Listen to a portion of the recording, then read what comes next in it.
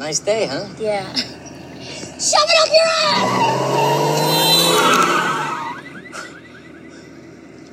Jeez, you okay? I'm sorry. I have Tourette's syndrome, and it causes me to have these uncontrollable outbursts. It's not so bad. Yeah, it's okay. I mean, you get used to it. Ball sweat! Anus liquor! You know, there are some places I can't go. Nipple biter! What are you talking about? You barely notice it. Scrotum! Sperm face! I just can't go near places like churches. Vulva! Elementary school. Jizz trap! Pretty much anywhere. Fart! Dildo! Big titties! Shit whore! Hey, let's put the top up. I'll put on the air conditioning.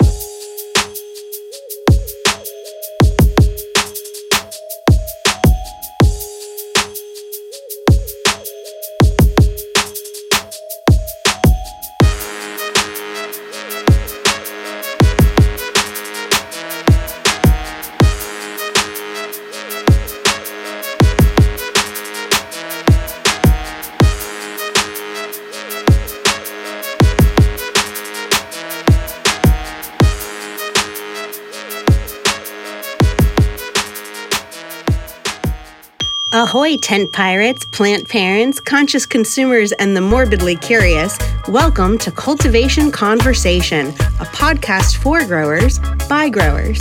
Come chat with our hosts, Captain Autoflower, the Real Green Monster, and myself, Girl Go Grow. Grab a bouquet of your favorite flowers, apparatus of choice, and don't forget the fire while I tell you about the special companies that help keep this ship afloat. We're busy people, and we demand the best for our plants, so all three of us automate our grows with Autopots. Available in over 63 countries, gravity-powered Autopot systems rely on no pumps, no timers, and no power to operate. This plant-driven automated watering is so precise, it will reduce consumption of feed while increasing yield. An effective and efficient way to delegate a little responsibility. Let your plants feed themselves. Use code CC10 at autopot-usa.com. If quality is the name of your game, look no further than AC Infinity. AC Infinity's grow tents, lights, accessories, and ventilation systems offer reliability and affordability along with total environmental control. Use code CULTIVATION on acinfinity.com to save even more. Frass Valley produces the highest quality superworm frass. Naturally strengthen your plants and enhance their resistance to pests and disease. Use code CC10 at frassvalley.com. We are big fans of Mass Hydroponics. Whether you're a local in Massachusetts or accessing their full online catalog, they are your one-stop shop for all of your growing needs. Use code CC10 at mass-hydro.com. Everybody, please give some love to Mad Hatter Organics for being our man behind the curtain. We quite literally couldn't do this without him. Thank you so very much. What is going on, everybody out there in podcast land? How are you? Happy Tuesday. Look at this special guest we have tonight, guys. Do you see? Familiar face. Not talking about me, are you? We are. Chad from the Autoflower podcast. What's up, my friend? Welcome aboard, matey. Man, I'm honored and thankful to be here, you guys. Thanks for having me on. This is cool. Likewise, dude. Likewise. I mean, you know I'm a fan. I always have been. Your show was one of the first growing shows that I ever listened to. Got my feet wet in the where you broke my cherry, I guess, or however you want to put it, I guess. So that means you got your dick wet, not your feet wet. That is intimate. I'm honored. You were, dude. Like I'm a big fan, and I think I can speak for most people in our community too. That we miss you, we love you. we just kind of wanted to check in with you, see what's up. Yeah, I appreciate that, man. I'm a big fan of your guys' as well, man. And I don't have fans, I have friends, dude. I'm pretty sure you guys kind of feel the same way, So Right on. But yeah, dude, it's good to kind of have, the camera and the microphone out and some headphones on and kind of be going and fellowshipping through the digital world. It's been a while. So I was pretty stoked, man, when you guys reached out to me. I'm pretty excited. So thank you. We're excited. Feelings mutual. Yeah. How are you doing, G3? What's up? Looking I'm good. Radiant tonight, as usual. Thanks. I glow from the inside. I'm good. My dumb dog stepped on a piece of glass right before this, so it was like, hurry up, surgery. But we're good. Is that, So, I have like adrenaline pumping right now from that. I was like, I gotta be on time. So there you go. I hear you. Are you gonna like rub some moon water on it? Does that like help the? I had a jar of moon water from the last one, so I just took his whole leg and dunked it in it. Swirled it around. It was there and easy to clean it that way. Just make sure it's not from the blood moon, and I think no, I think we'll be okay. Is just the regular cold moon. Well, I have to say, G3, I listened to your excellent appearance on the Your Average Grow podcast over the weekend. It was awesome. Yeah, it was amazing. I love the boys. They're just so much fun and so easy to talk to. So big shout out to Johnny and Rev. Yeah, they're doing a good job over there. And I learned a shit ton about all sorts of sorcery that I never thought I would and to be honest, I learned that horoscopes are probably 100% legit. Yep. Who knew? Yep. How about that? We're on to something. Pretty interesting how the physical universe can tell us things. I find it pretty fascinating myself, to be honest with you. I'm pretty ignorant to all that shit, but I 100% believe that there is a connection there. What? I don't know, but definitely something to be said there. Yeah, I'm ignorant to it as well, but I'm fascinated by it though. Yeah. That's my goal, to slowly let witchcraft creep through the gardens of the Tent Pirates. Something's wrong, checklist 1. Is it watered? Does it have moss agate? Has it been fed? Do we have moon water? Gotta check your energies. Are your energies vibing with one another, or are they out of sync, out of phase? Absolutely. But Monster, what's up? Welcome back, man. You had a busy weekend too. I did. Went to the Emerald Cup in California, Santa Rosa. It was a fucking blast. I definitely partied a little too hard, and I'm paying for it now. I have a pretty bad cold. But I mean, you stuffed me in a tin box for fucking 8 hours twice in one weekend. You're almost guaranteed to get sick. Yeah, but well worth it. I would get sick anytime again for this fucking trip. I had a blast. Shout out to the Dino Myco crew for making it happen. Honestly, it was awesome. I had a real good time. Me and Big Green Guy kind of tore it up the whole weekend. Shout out to him as well. He's actually the one. Happy birthday, dude! I hope you're watching. He actually won the trip from Dino Myco and had a choice to bring a friend, and I'm honored that he thought of me. It was cool. We had a real fucking good time. I'll tell you, if it wasn't for him, I probably would have missed my flight back. Because what happened is our initial flight got canceled, so we're sitting at the airport, and at this point, I'm fucking done, right? I mean, I should have had a pedometer on or something, but I mean, we probably walked at least 8 miles each day, on top of all the other walking around with backpacks and shit like that. So by Sunday night, I was already spent. I just didn't have anything left, and he was smart enough to go on United's website after our flight got canceled and look for another one. And he found one, but we had like 10 minutes to get there, and I'm fucking running around. I actually didn't think he was gonna find one because I was looking at the weather, and I'm like, dude, the weather's shit. Everything's getting canceled back to fucking Boston. And we actually found one from California to Newark. So we got off in Newark. And then I swear to God, dude, I'm not even joking you. The terminal we had to get on from in Newark to catch the flight in Boston, it must have been like a 2-mile walk if it was anything. And at that point, I'm already fucking done. We only had like 15 minutes to get there. Yeah. Shout out to BGG for getting me home. I might still be in an airport somewhere if it wasn't for him. What's that movie? He was relatively responsible. Yeah. Do you know, isn't there a movie about that? Like a dude who like lived in a terminal? I don't know. It sounds funny. I think there is, man. I think it's called right. Yeah. The Terminal. The Terminal. The Terminal? It is, yeah. Man, it must have took him months to come up with that title. Yeah, Tom Hanks. Actually,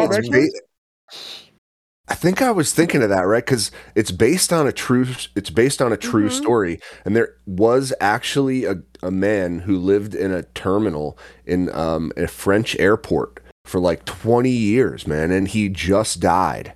Yeah, he just died like very recently. I saw a news report about it. That's, I guess, what I had it on my mind. But hey, rest in peace, terminal. How the fuck did he afford to live in a terminal, dude? I was paying like $8 for a bottle of water. Yeah. Well, he once he got past security, it was a free ride. He just posted up, I guess. I don't know. I honestly don't know, man. I'm gonna have to look into that. It's pretty wild. Yeah. Right? I find it fascinating that they don't want to let you bring any liquids past security. It's because when you get through, you get to pay, like I said, like $8 for a bottle of water at the fucking terminal stores. So yeah, they do. Yeah. And hold on, big shout out to Logan Airport. Fuck you, Hunter. They tore my bag apart when I went going through security to get there. Like literally tore both my bags apart, dumped all my shit out, patted me down, like practically strip searched me. BGG's just sitting there laughing. I can't blame him. It was pretty funny. He looked like a felon. Yeah. They must have just wanted to touch you, dude. Yeah, you know, I get it, you know, but usually it's the ladies. This dude was a guy, so I'll take it. He didn't even buy me a drink though, which was kind of rude. Exactly. But anyway, we had a blast. Yeah. Well, we'll have to get BGG on maybe next week. Maybe talk about like a Emerald Cup special. Because man, it looked like you guys had a blast. Way too much fun. What have you ever been down there, Chad? I know you live out like in the west, you know? Yeah, so Santa Rosa's north of me. Yeah. I'm between like LA and San Diego, but about 30 miles inland from the coast. So that's pretty like far down here. 12-hour drive, right? I don't know. I think so. Somewhere around there. Yeah. I know it's about an 8-hour drive from like the San Diego area. So okay, there you go. I'm about an hour from San Diego, depending on traffic. Yeah. About an hour and 20 minutes from Mexico. I'm pretty far down there. Yeah, so you're closer to Mexico than anything else, really. Yeah. Closer to San Diego is probably the nearest major city to me. LA is a little bit farther than San Diego, which is fine because I don't fancy LA myself. I prefer to stay away from there. I'd way rather go to San Diego. Yeah. So I'm all good with it, man. Some of the best weather on earth, right? Yeah, dude. Yeah, it sure is, man. Today was a cold day for us, and it was a high of 55. That's a pretty chilly day for us. The low right now is, about between 32 and 35 is the low. So yeah, that's all I know. Do you know what like zone that is in gardening? Terms of zone 9, climate? Zone 9, 9B, 9. Yeah. That's kind of a weird one, to be honest. I mean, it gets like really, really hot in the summer, but then it gets almost freezing. It's almost opposite. I was talking to my dad. My dad lives in Alabama, and he's kind of made comments before, like, fucking California, you know, it's so fucking ugly and there's just dead weeds everywhere and shit, you know? And I'm like, yeah, that's true, Dad. But at the same time, that's just in the summertime, you know what I mean? Because like here, it's like the summertime is when everything goes dormant. That's like our winter is in the summer. It gets so damn hot, you know, and it's so dry. There's no rain. So the summertime, everything just goes dormant, right? And then in the fall, like November and right now, everything's getting green. All of our native grasses are coming in. Flowers are coming out. It's like spring. It looks like spring, you know, and a lot of places, like that's what's happening here. And so it's kind of cool, man, because we really don't get a freeze. I think last year there was one time I got like a notification on my phone saying, warning, like a freeze is coming, cover your succulents, like that jade you got behind you, you know, stuff like that. Cause I have a lot of those outside. So, you know, I'll go out there and I'll have to cover them just for one night and that's it. So dude, I've grown like autoflower cannabis outdoors, during the winter, you know, with just hardly 12 hours of light and it's, you know, super cold. And if it's going to get, yeah, dude, I've done it, man. I mean, they don't get huge, you know, do they take longer to finish?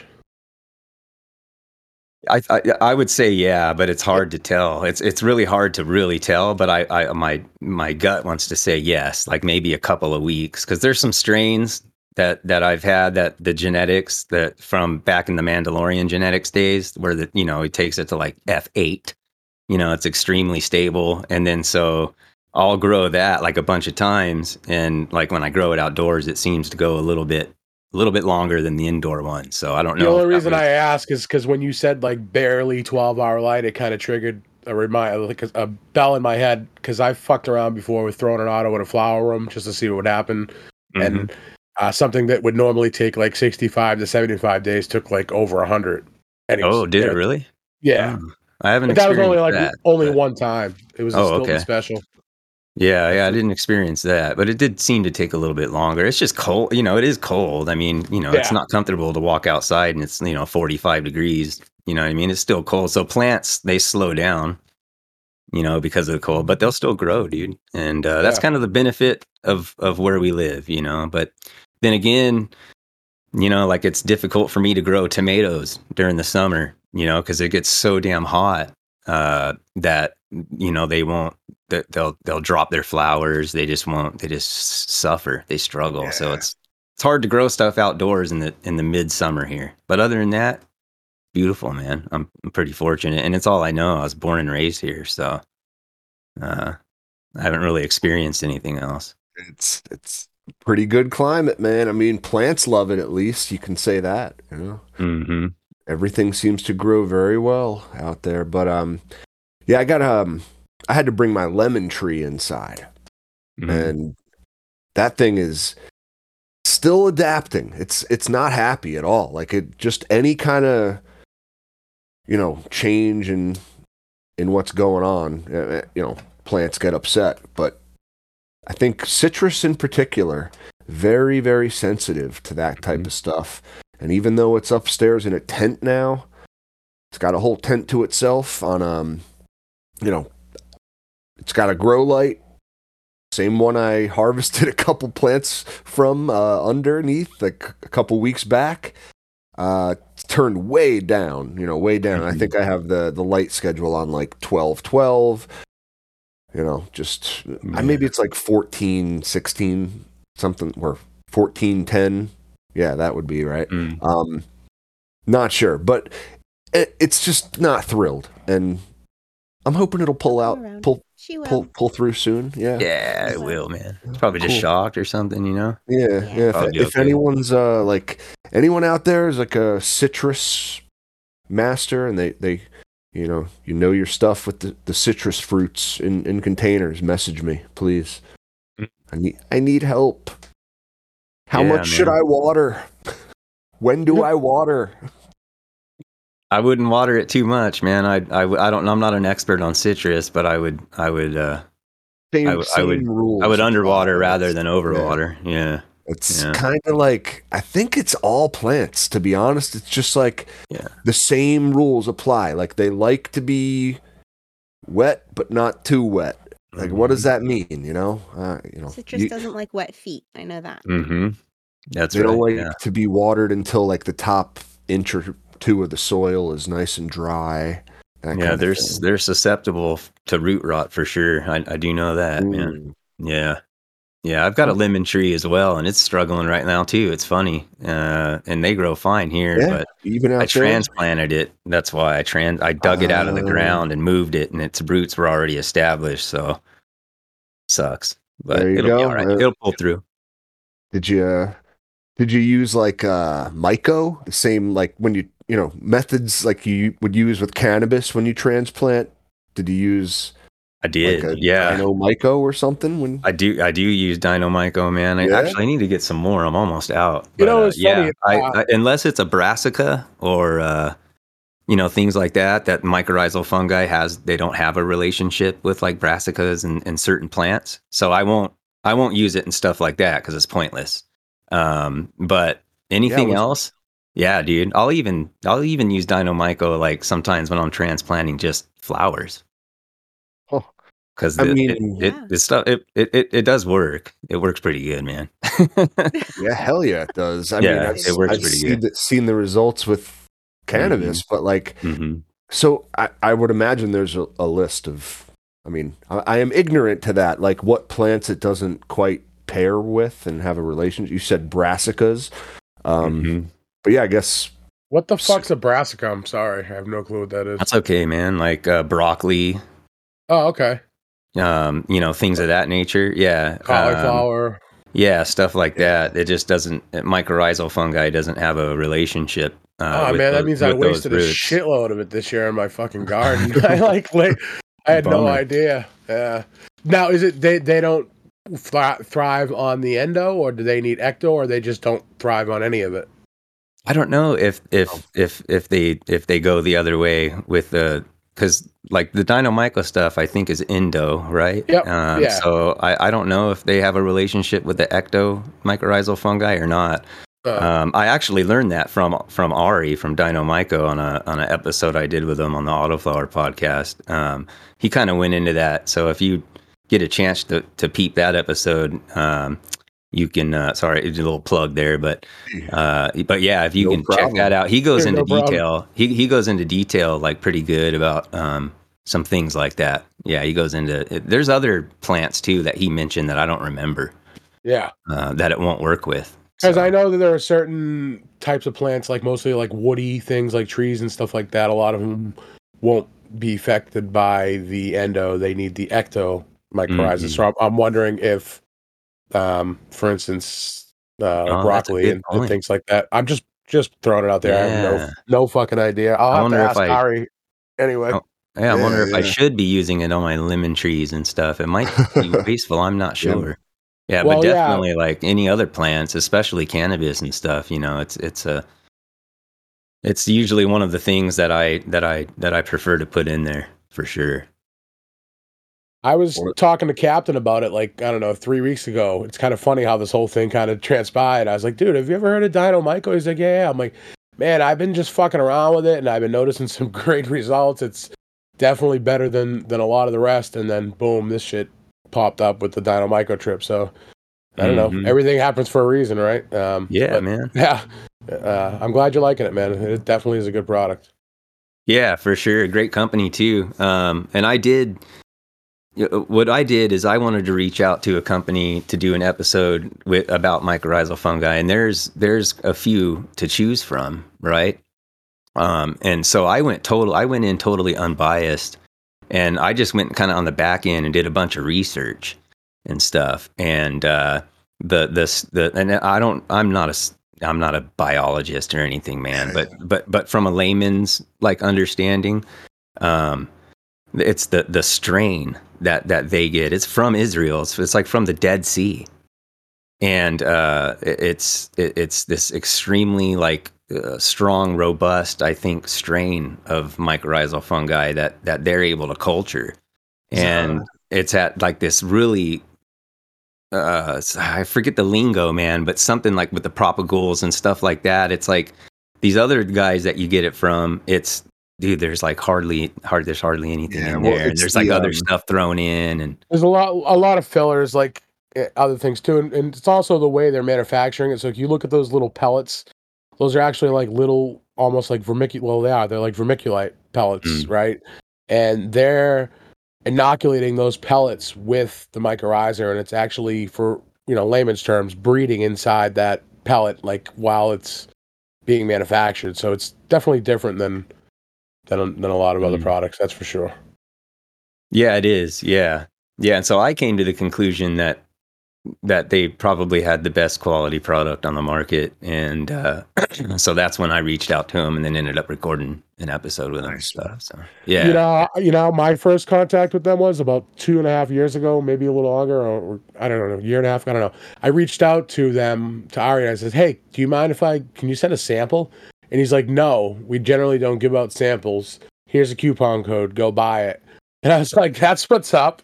And I actually did anyway, but yeah, it's cool when fucking you get that response from a company. I don't mind those responses. Like, no, we don't give samples. Okay, cool.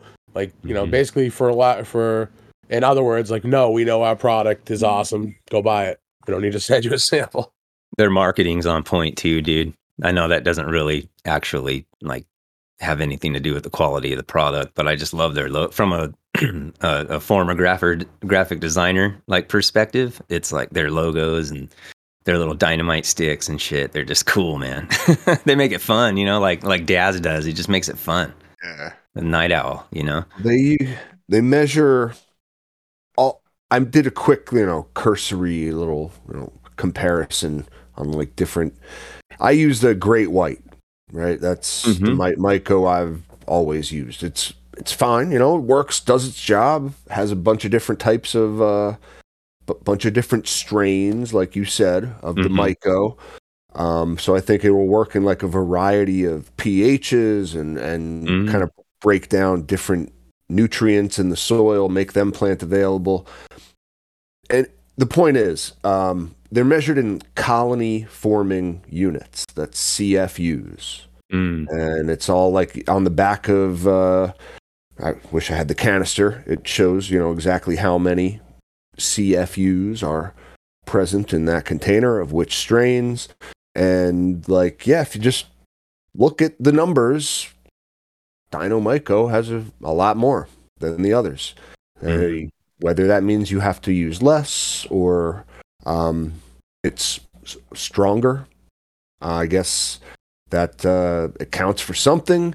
And I think like because it comes from the Dead Sea, it's a strain of, maybe they have a particular strain that is specific to that region and those soil conditions, which are, extremely harsh, like very salty, like it's probably very tough for anything to grow in and around the Dead Sea. And I imagine like this particular strain of Myco is what helps the stuff that does grow, it needs this relationship with that Myco. I don't know. I'm just spitballing. I don't know. Yeah, man, spit it out, brother.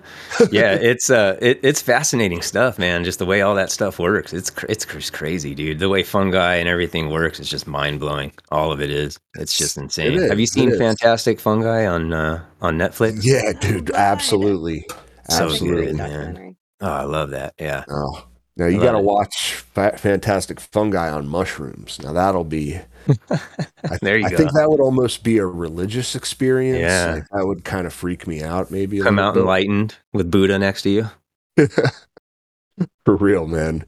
For real. Man, we almost fucking forgot. What the hell's everybody smoking on tonight? That's a good question. Well, let's start with our guest Chad. Yeah, Chad, what do you got tonight, buddy? Yeah, I got some. I've actually got some Paul and Chuck Haze, which is just a product of chucking pollen. I love the fact that that's what you call it. Like Paul and Chuck. Paul and Chuck, like the names, like Paul and Chuck. Yeah, I even did like the Apostle Paul and Chuck Norris, like a little graphic a long time ago. But yeah. How about you guys? That's cool, man. I'm What's it smoking like? some, Hold on. Oh yeah, What's okay, it like, man? Give me a little terp description. Brother. Oh yeah, it smells I like get the goods. It smells like most of the phenotypes smell kind of like a mix between Fruity Pebbles and like skunk, like skunkiness, cheesy, kind of like a mix. And then sometimes it'll go one way or the other. But typically, it's weird. Typically, when I grow it, it just smells straight like Fruity Pebbles. It doesn't even smell like you're growing cannabis. You know what I mean? And then I'll harvest it and dry it, and then some of those other terpenes, for some reason, start coming out more. But and it's kind of a sativa leaning autoflower. I crossed a Haze XL. Sir, we call those narrow leaf varieties around here. There you go. Hey, I like that. I like that, actually. Well, just to be pedantic. Yeah, because there's nuance over there. Captain is shallow and pedantic. But yeah, it's kind of so it's more of a, I would say it's more of a like a daytime type strain. You know what I mean? But it works well for my Tourette's. It just kind of hits the spot, man. And it's pretty. I think it's pretty low THC and stuff. If I'm honest, like I don't really know. I haven't had it tested, but I think, is it the big green guy or is it somebody else, man? One of them, like somebody's wife uses it, and I'm so sorry that I don't remember exactly who. I feel bad. The big green guy. I think it might be. Yeah, I think like it's his wife uses it for anxiety. Yeah. And so there's something there for me as well where it works good for my anxiety. And so if I can keep my anxiety down, then I can keep my tics down, you know, that way, because they're embarrassing. You know, if you're walking in a grocery store and I'm, you know, doing something like that, or I chip my tooth. I don't know if you can see that. Check this out. No, I chipped my tooth like literally about, I think it was 8 seconds before I was going on the Future Cannabis Project YouTube channel. I was going live on there with them, and I chipped my tooth like right before I was getting on camera and going on there because I was ticking. So if I can keep my anxiety down, like I can keep my tics down, and it helps with my anxiety. So I know I rabbit trailed there, but that's pretty much where it's at. Yeah. Here to follow up your rabbit trail just a little bit. I have Tourette's syndrome too, and that's one of the reasons. Yeah, I do. And was diagnosed when I was in like 3rd grade, way back, and I was given a lot of shit for it growing up, back before anyone knew about it, really. And I spoke briefly about it on my appearance on the Your Average Grow podcast, so go check that out. But dude, that's one of the like reasons that I connected with you like right off the bat, because your name on IG is Tourette Grower. You're not like, you were upfront about like this helps my Tourette syndrome, and like straight up, I learned that very early in life, very early, before anyone had ever used the term like medical marijuana. It was like, man, I knew this was the best medicine for Tourette's, and like amen to that. So yeah, for sure, man. They wanted to that's fascinating, dude. I don't think I knew that about you. And if you've shared that with me before, I'm sorry that I wasn't thoughtful on listening to that. But that would have been something I think I would have caught and picked up on. But anyways, man, that's crazy, dude. I don't meet very many people with it. So my son has it. My 15-year-old son, he has it because it's genetic. Yeah, genetic. So, but yeah, when we were kids, right? I don't know how old you are. I'm 42. I don't know if you're around my age or like a couple years younger. All right. So, I was going to crack a joke that wouldn't be very nice. So I won't do that because we're not that close. I don't think. I was going to say, well, you sure look a hell of a lot fucking older. Is it all this gray? It's the gray fucking beard. No, I'm just kidding, dude. Yeah, I didn't know that, man. That's crazy. Yeah, well, I mean, truly, it's the best medicine. I was prescribed to some like antipsychotic bullshit. I forget what it was even called. Like, and it used to just it gave me really fucked up dreams and like just made me feel like shit. Say it again. Was it Neurontin? No. I would know it if I heard it, but it's not that. Like, it was just some really like intense, like just a psychoactive. I don't know if it maybe not. That's not the right word, but it was antipsychotics. Yeah, it was just a bad thing, man. That's what they wanted to put me on, was antipsychotics, and I was like, but I'm not psychotic. I have Tourette's. Yeah. And they're like, yeah, but antipsychotics work, and that sounded so harsh to me, dude. I was like, yeah, I don't think I'm comfortable with that. And so they started putting me on anti-anxiety medicine instead, which are just antidepressants, right? So they gave me like Wellbutrin. That's the first one they gave me, and this was back in like the early 2000s, and a lot of these medicines were kind of still newer. Yeah, they didn't. I don't know about Wellbutrin, but man, they put me on Wellbutrin, dude. Whoo, man, I'm not even kidding, dude. It started making me suicidal. I had to get off immediately, and then so I went in, and then you're already in this spiral. You know what I mean? Like, you start taking some of those medicines, dude, and you're already in it, and then you got to get off of it, and then it starts kind of making you you lose your bearing, dude.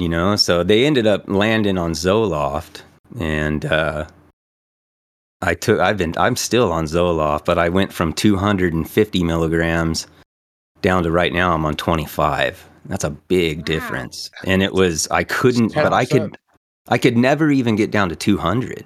It was like every time I would try to cut it down, it would just like these weird things start happening, and you get these things called like these zings. Like, I don't know if you guys are familiar with that, but people who take Zoloft and try to get off of it, they're familiar with it. It's all over the forums and everything. You get these weird like electrical shocks that jolt your body and all kinds of weird stuff. And I could never get down below 200 milligrams. And then that's really scary.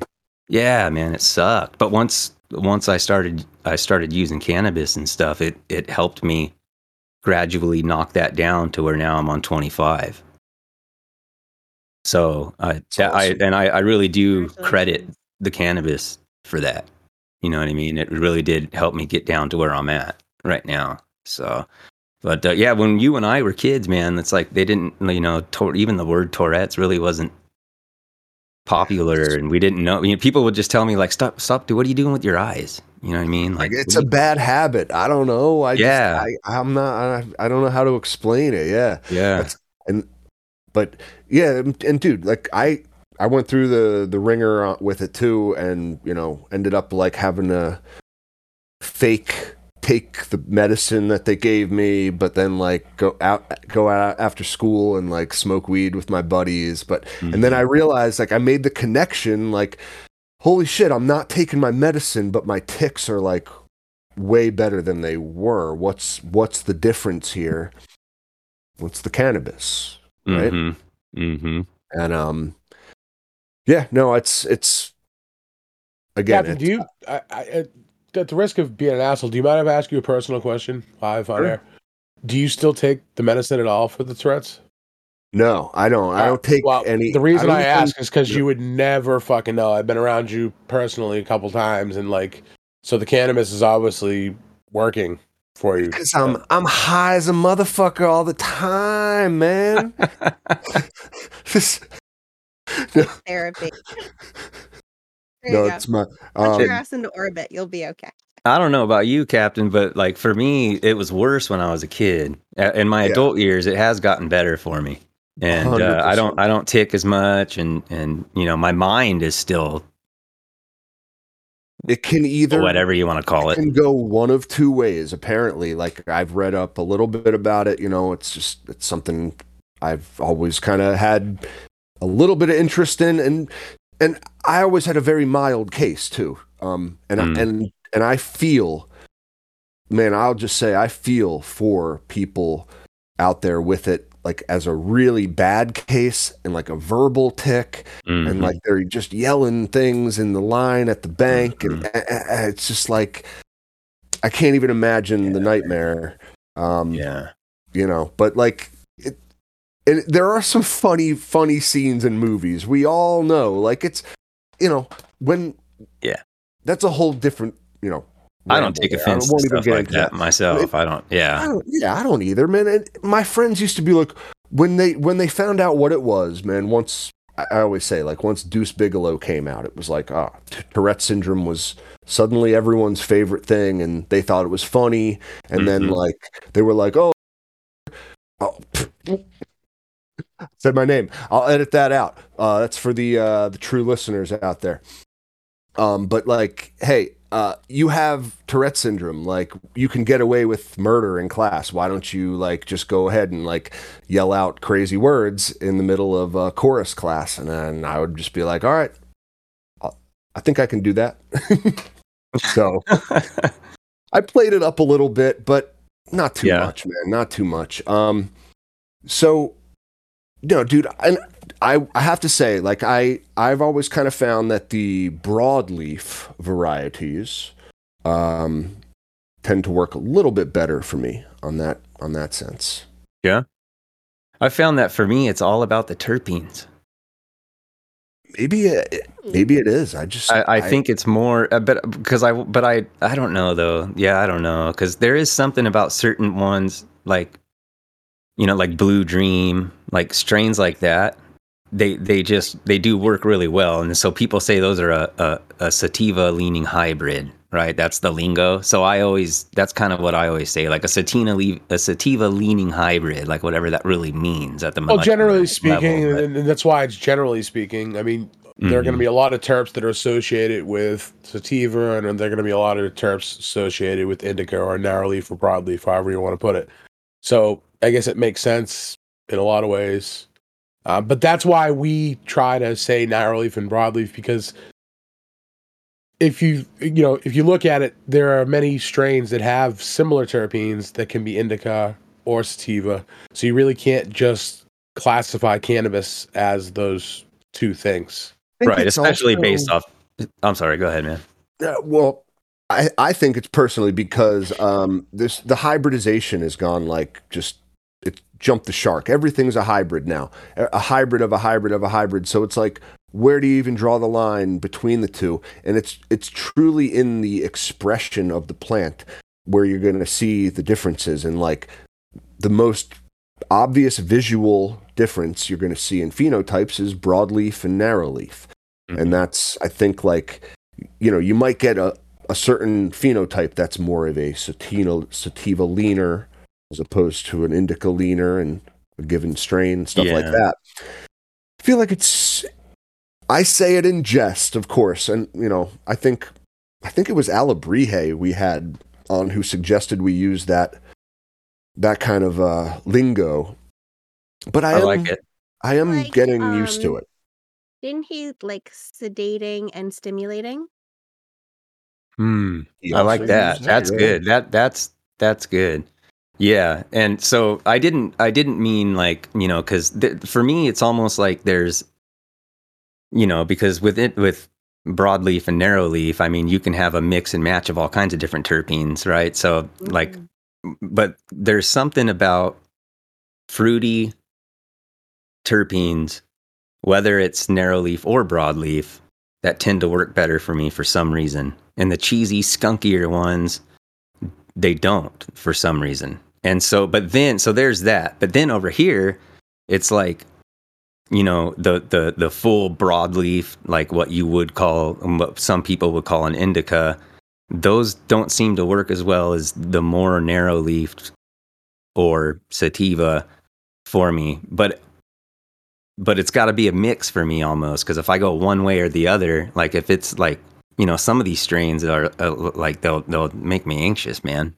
You know, they just go, you know, they just make me crazy. You know what I mean? And some of them, I'm like, you know, just like a dead catfish on the couch, just, you know. So I don't want that either. You know, that doesn't help. I mean, it'll put me to sleep, but you know, I'd prefer not to go down that route. So for helping the Tourette's, there's something about those fruity terpenes, and there's something about kind of, I guess, a hybridization for me, not one way or the other. And then so if you take like a hybrid with fruity terpenes, which is kind of what this Paul and Chuck Hayes is, it's like, that's it for me right there. Yeah. That's why I hang on to it. It's not a beautiful strain. It's like if it was to become a strain, it would need so much work. I mean, there's so many runts and stuff in there. You know what I mean? But it works so well for me, man. I just keep rolling with it, you know?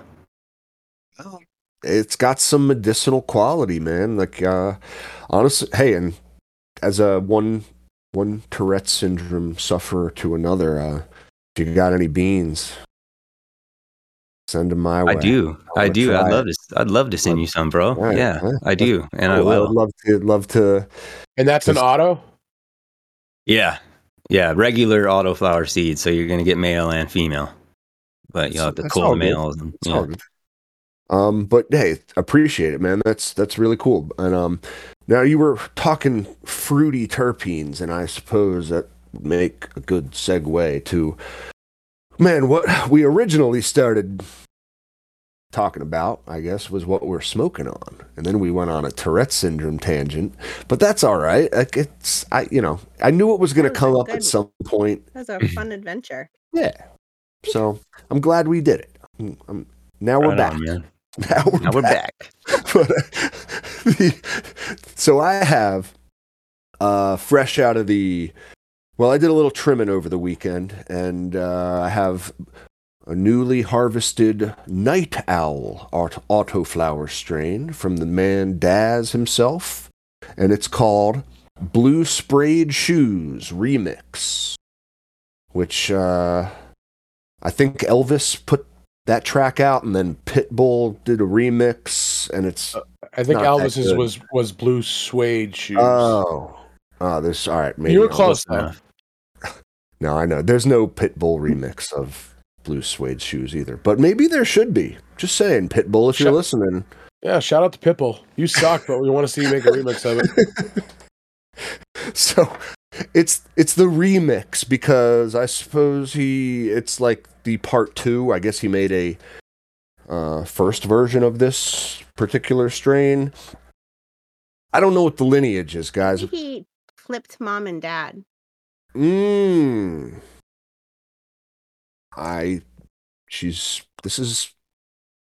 is why we have her around, guys. She's just way smarter than all of us, but way more intuitive, and logical, yes. But thank you. That makes a lot of sense. So the parents have been mixed, and all right. But again, I don't know the lineage. I want to say it's actually I do.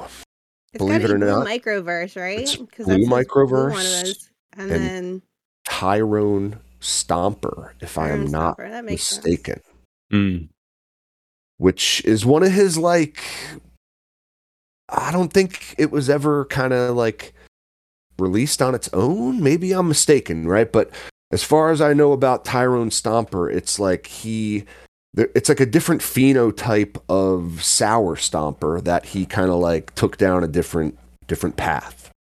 So it's got a lot of that in it, that sour, funky kind of lime and lemon kind of quality. But this one comes out in a more like, definitely has citrus in it. But it's more like orangey. It's more orangey. And this has like, it's a fantastic smell, really. It's reminds me of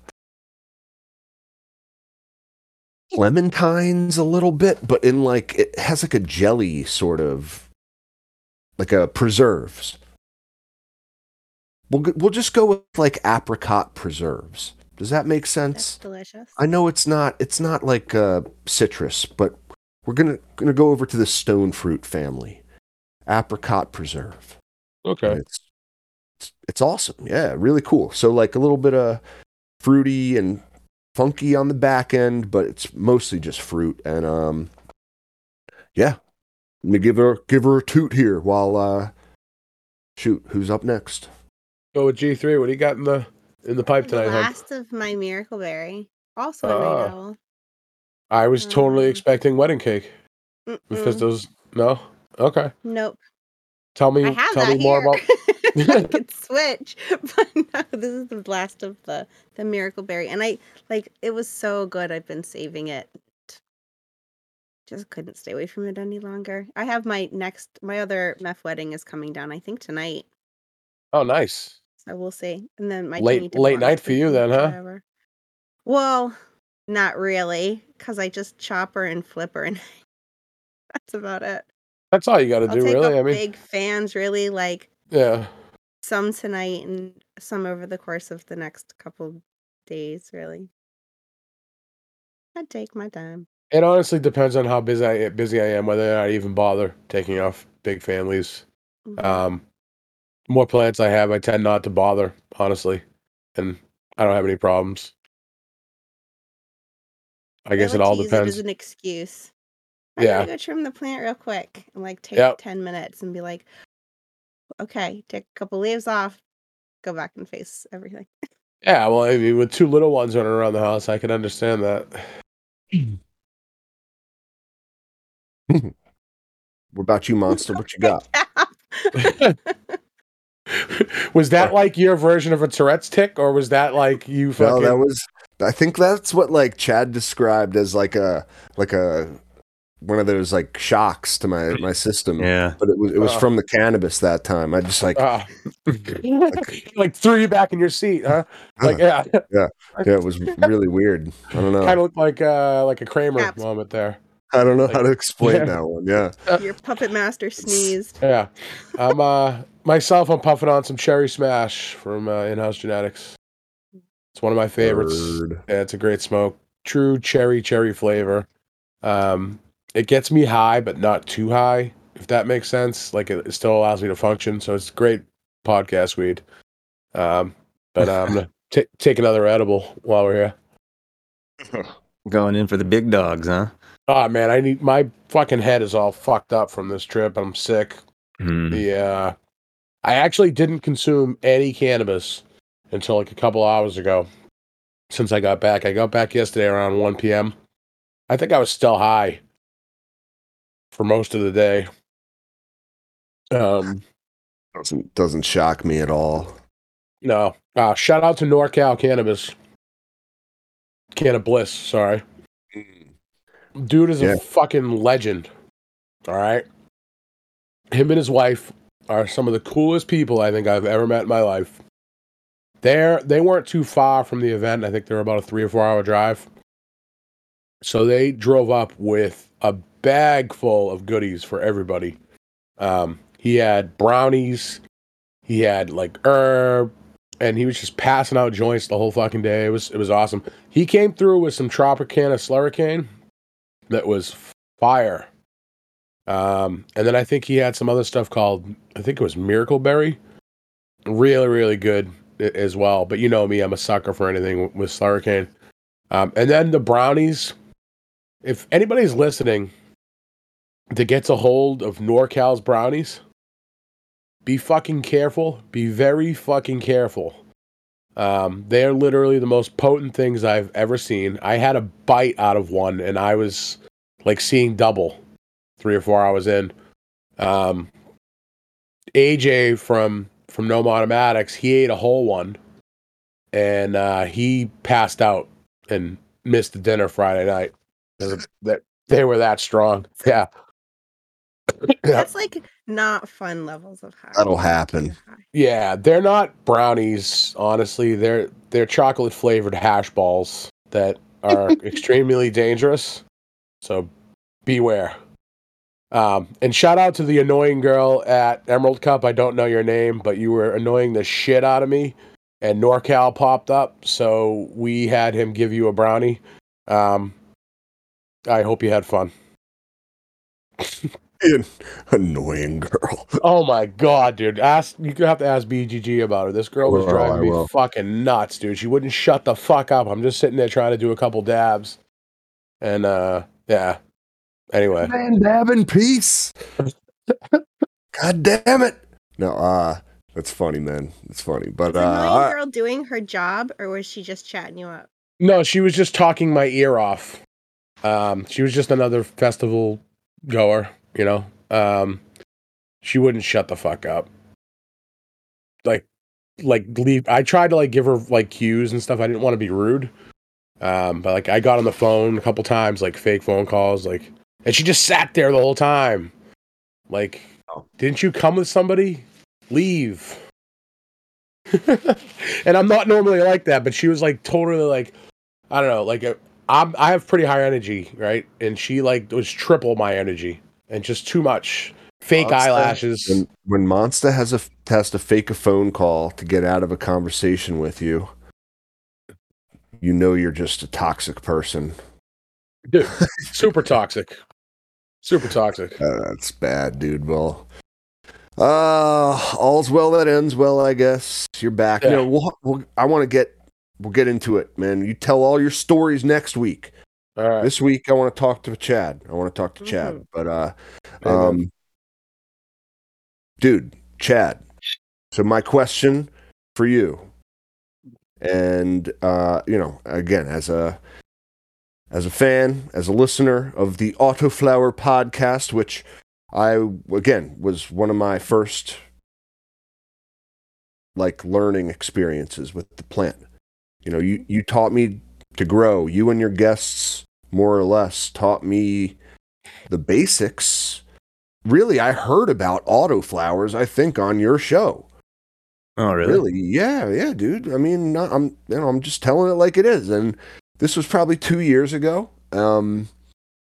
Probably when you had just started, I imagine. You weren't too far in. But I went back, listened to all of them.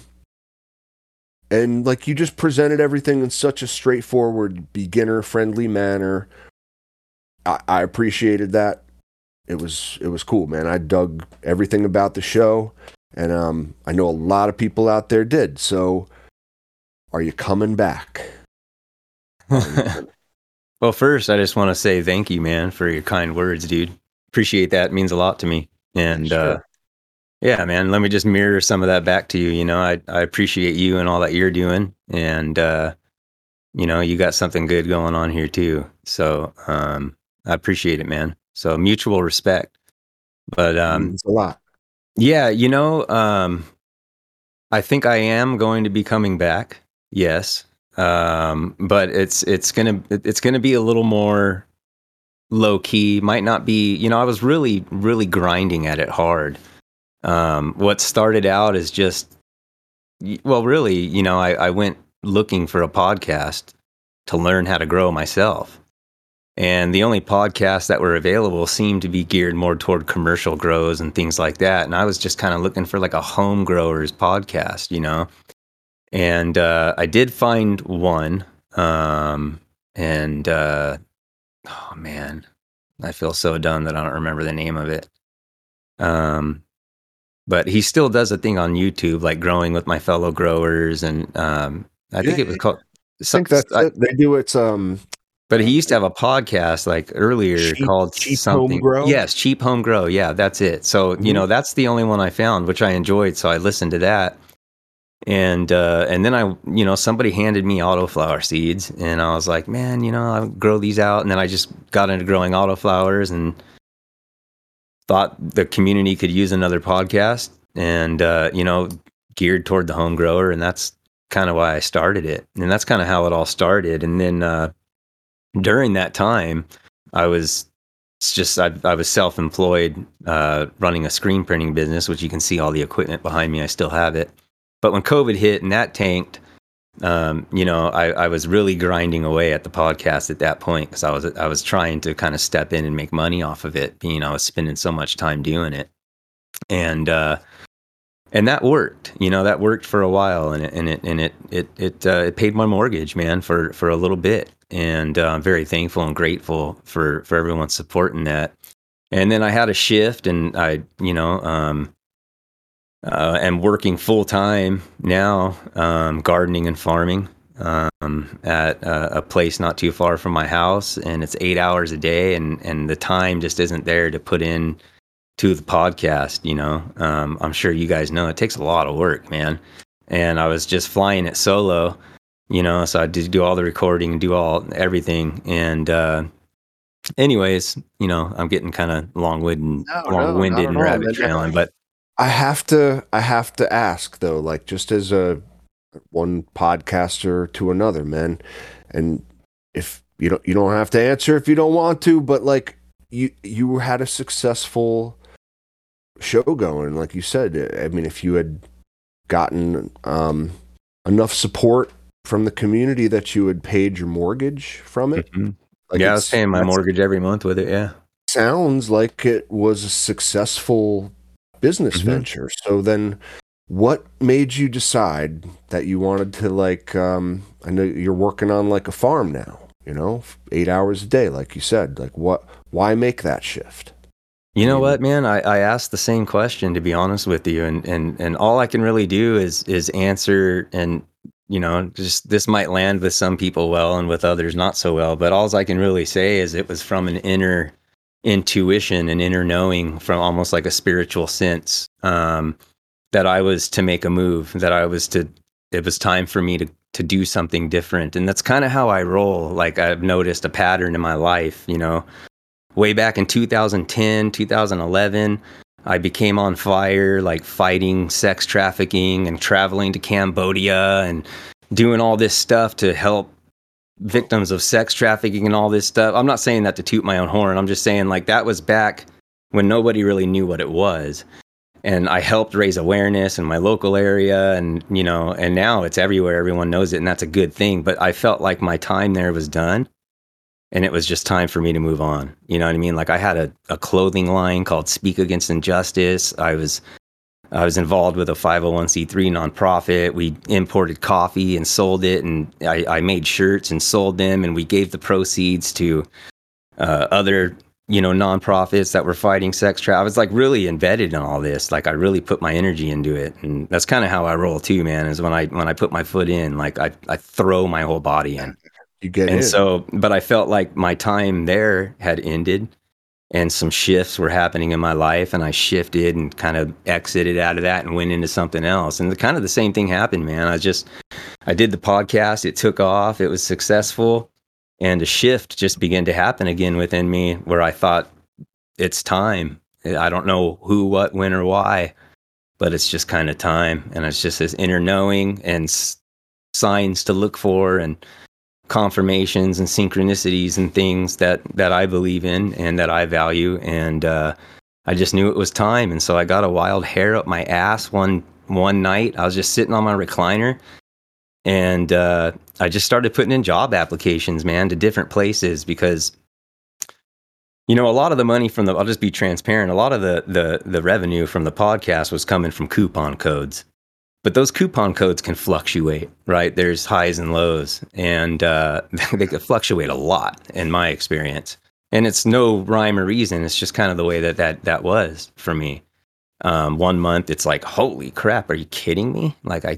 Like, who's buying this stuff? I can't believe who's listening to this stuff. How can I be making this much money? And then another month, you're like, oh, $14? Like, what? It just depends, So I was seeking and desiring something a little more comfortable and a little more stable, consistent and stable. Yeah. So I started looking for a job, found a few, threw in some applications, and this was one of them. I just found this orchard in Sage, California, which is about 20 miles from me, looking for somebody to come in and, manage garden beds and take cuttings of olive trees and pomegranate trees and root them and just stuff like that. And I thought, oh, that'd be a cool gig. So I applied for that. And man, I also, I got tired of just digitally talking about farming and interviewing these natural farmers and KNF people and like regenerative farmers and the stuff that I'm passionate about. And I'm processing all this stuff in a digital way, but I'm not getting my hands in the soil, and I'm not getting dirty, man. You know what I mean? And I'm not doing this stuff at a large scale like I really want to. Like, I started to really want to just sell this freaking tract home and get the hell out of California and buy some land somewhere that I can farm. You know what I mean? And I started to have these desires. And so this place, I forgot where I was going with that. But anyways, this I can see that progression actually now that you mention it. Mm-hmm. And having listened to your show, I mean, dude, like you said, you were super into the organic regenerative type stuff. And just your interest in it came through naturally, and it is no coincidence that you ended up. Yeah, and it's cool, man. It's cool hearing that, like, as a, I don't know, listening to, like you said, your intuition about it. That's, I think, a really good lesson for people. So, I don't know. Yeah, you gotta listen to that inner knowing. Most people ignore that inner knowing. Hard. It is hard. It is, because your logic and our ego, so to speak, wants to latch on to safety and things that are familiar, and to take a step out and to do something like that. You know, I was nervous, man, when I first took the job, to be honest, because I'd never farmed like that at that large of a scale, which is actually a small scale in the farming world. Like, what I'm doing is tiny. It's tiny, but to me, it's like big. Any of that experience is translated to cannabis at all? What do you mean? Meaning, like, have you either done something there that you've done before, crafting cannabis, for lack of a better word, and have you learned anything there that you can take over to the cannabis side? That's a good question. I don't think there's anything I've learned there yet. I think I will, but that I can bring over to the cannabis side. I think it's the other way around. Right now, it's the cannabis blew the door open for me to grow all kinds of other plants. Makes sense. Honestly. Yeah. The biggest thing I'm learning right now there is pest issues, but I'm not talking aphids and spider mites. I'm talking gophers and squirrels and birds and stuff like that. You get you on that capsaicin spray, man. That'll fucking fuck them all up. Goddamn varmints. That's originally why I created that spray, why I made that, because I had rabbits and shit taking all my fucking plants at my father's garden. So we would spray that on there, and then you would notice like a nibble, right? And then they'd be like, fuck that shit, I'm out of here, because they don't like it. Yeah, that's the only thing that I'm having to navigate and learn. But yeah, like I was saying, I wanted to get my hands dirty and not just always talk about it. I started to have that passion. So when this job kind of just fell into place, man, I took it, and I've been there for 6 months now. And so obviously working, full time, it's difficult to continue producing a podcast, because it usually would take me at least a full 8 hours of work to do one episode. And that's when I was really, really cranking and hammering into it too, and there are streamlines and ways to do it quicker. I just didn't want to and couldn't afford it. So, so I just kind of stopped and let go and just kind of started working. And now it's been months since I've produced an episode, but I've already actually been chatting with a couple of people to get onto the show, some new guests and some returning guests. And man, we're gonna keep cranking it out. It's just gonna be more low key. I'm not gonna push, the business end of it as much anymore. I'm gonna do it more so because I love it, and because people reach out to me and tell me that they like it as well and that they want it to come back. So man, I think I'm gonna start hammering out some episodes here and there, maybe 1 or 2 a month, something like that. Would love to have you back on too, Captain. Anytime you want, man. Anytime. No, I'm glad to hear that, and thank you for sharing that. Just a little bit of personal kind of situation, maybe. But I think ultimately, like you said, it's just like you gotta listen to your gut, whatever it's telling you. And no, that's like, dude, you got to do it like just on a more low-key basis. Another key thing I think you mentioned is a lot of times when you try to turn a hobby into a business, it might not be the best thing. Like combining those two. They say if you love what you do, you never work a day in your life. But it's also a slippery, making something you love and your hobby, something you enjoy doing, like a business, also takes kind of the fun out of it. Kind of strips the joy just a little bit, right? I don't know. Balance in all things. A little bit. Yeah, man. Yeah, I think that's it right there. I think, yeah, a balanced and peaceful and approach to all things, you know what I mean, is needed. Yeah, because too much of anything isn't good. And so if you're an entrepreneur who's busting stuff out like 18 hours a day, which I wouldn't allow myself to work more than 8 hours, 10 hours a day. But if you're one of these people who's just busting this stuff out nonstop and that's all you do, you know, there's some caution there, in my opinion. Once it's no longer fun, then like you're in danger zone. Mm-hmm. Those are big red flags when it's not fun anymore. Yeah, because then your motivation and your passion changes from within you. It's not like it was. Yeah. You know, when you're passionate about it and you're having fun and it's enjoyable. When you're doing something because you just kind of have to do it, it could become a drag. You know, I relate to that a lot. I really do. But dude, you know, I think I speak for everyone. We love the show. We miss you.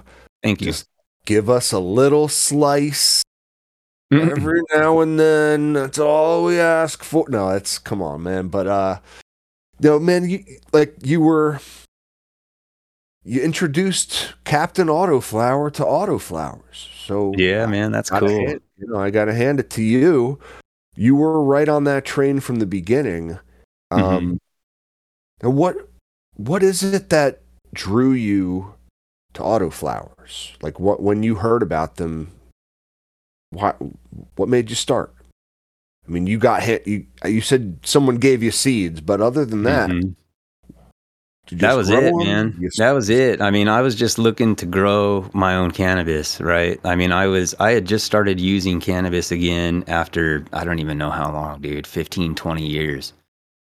And because the stuff that I would smoke with my buddies back in the day was, well, what we would call Mexi, like in California, and it was just loaded with seeds, and it was just, yeah, it was just horrible and harsh and, you know, dry and just stems, and it was just, it wasn't good. Yeah, it wasn't good. So I didn't feel that it really did anything for me medically, that stuff. I felt like sometimes it just gave me a damn headache. But that's because I was, you know, a young guy making minimum wage at the time, just buying whatever was cheapest on the street, because it was illegal, right? I mean, it was illegal then, so you just get what you can get. But yeah. You get what you get. I always assumed the headaches was from the tinfoil bowl, but maybe that's just me. Or the soda can.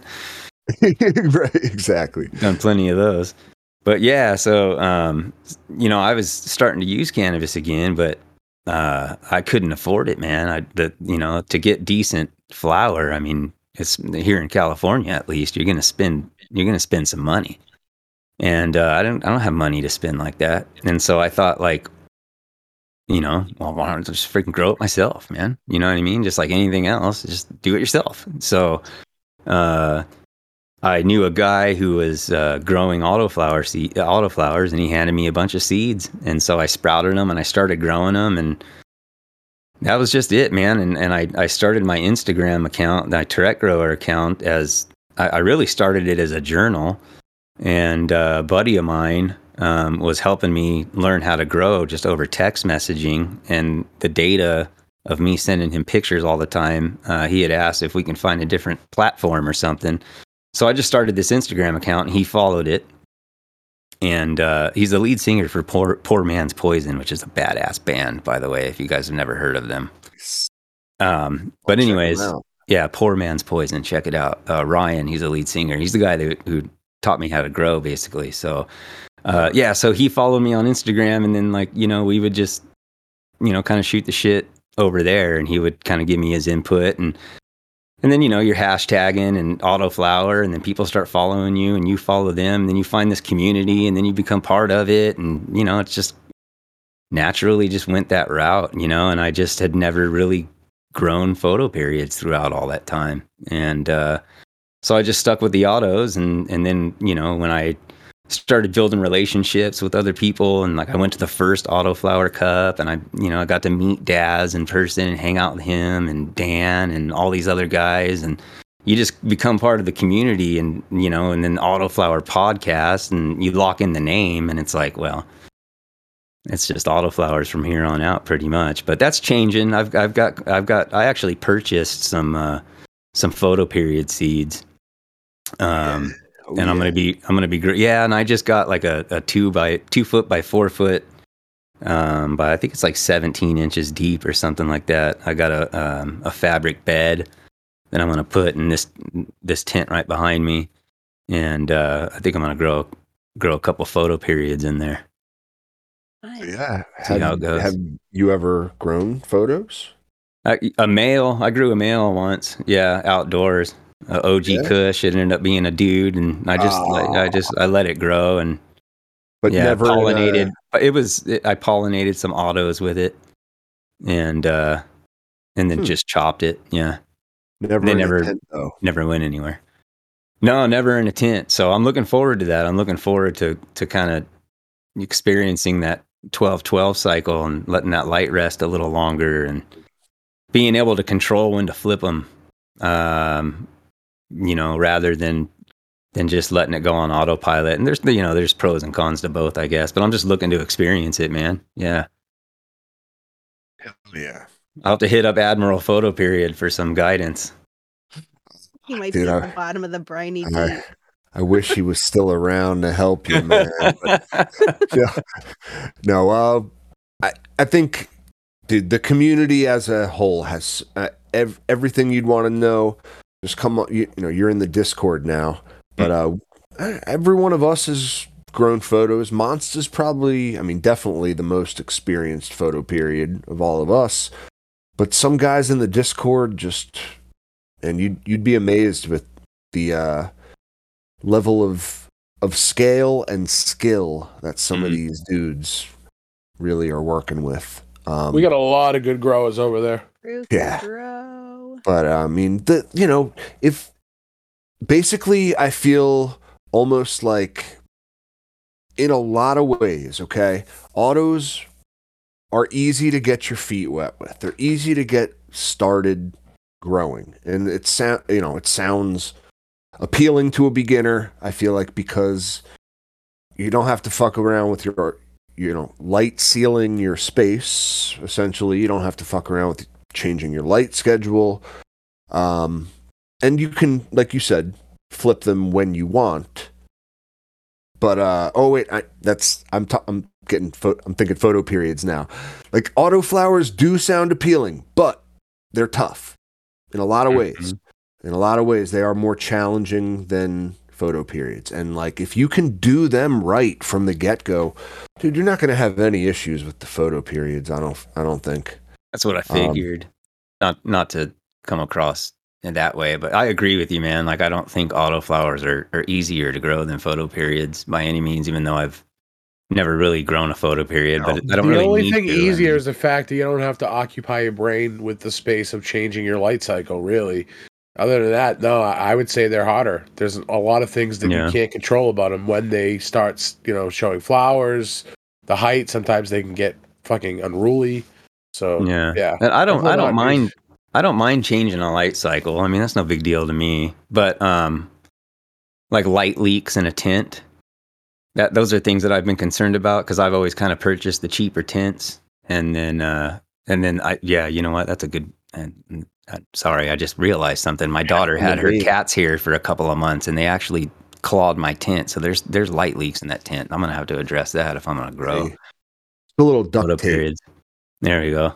Yeah. But yeah, that's the reason that I kind of have always just stuck with the autos too, is just, not having to worry about light leaks and things like that, But I'm looking forward to growing some photo periods, man. I think it's going to be cool. I got some. What do you got lined up? Oh, damn. Brain farting, man. What's his name? He's super popular. The dude that wears orange. That's Jinx Proof, right? Jinx Proof, yeah. So I got a couple of 10 packs of his genetics, and then somebody sent me Autoflower AK, nice. Up in Alaska. He sent me some photo period genetics. And I've seen pictures of that stuff, and it looks pretty good too. So I got some of that, and then I've got some other miscellaneous stuff, like I think I got some old OG Kush seeds and stuff like that still in the freezer that I could try to germinate. So yeah, I'll be giving that a go and see how it goes. I'm looking forward to kind of be able to fill up my tent. I'm appealed to the idea of kind of training them and filling that tent up before you flip it, as opposed to like the autos. You know, sometimes you know, even with Daz's stuff, I mean, he's even posted pictures, you know, hey, this is the way it is sometimes with a little runt next to a big one. It's the same, out of the same seed pack or something, you know. It just happens every great once in a while. And when it does, it's kind of a bummer, you know, because then you've got this potential space and you've got, you know, energy being consumed with the light coming down. And I want to be able to fill that space up, man, and make the most use of that area. You know what I mean? So, and I could, if I would just put more, I tend to lean on the less side, like a 2x4 tent. I'll put 1 or 2 plants in there, you know, where some people, they'll put 6. It just depends, you know, on your pot size and all that stuff. Yeah. But, don't do 6.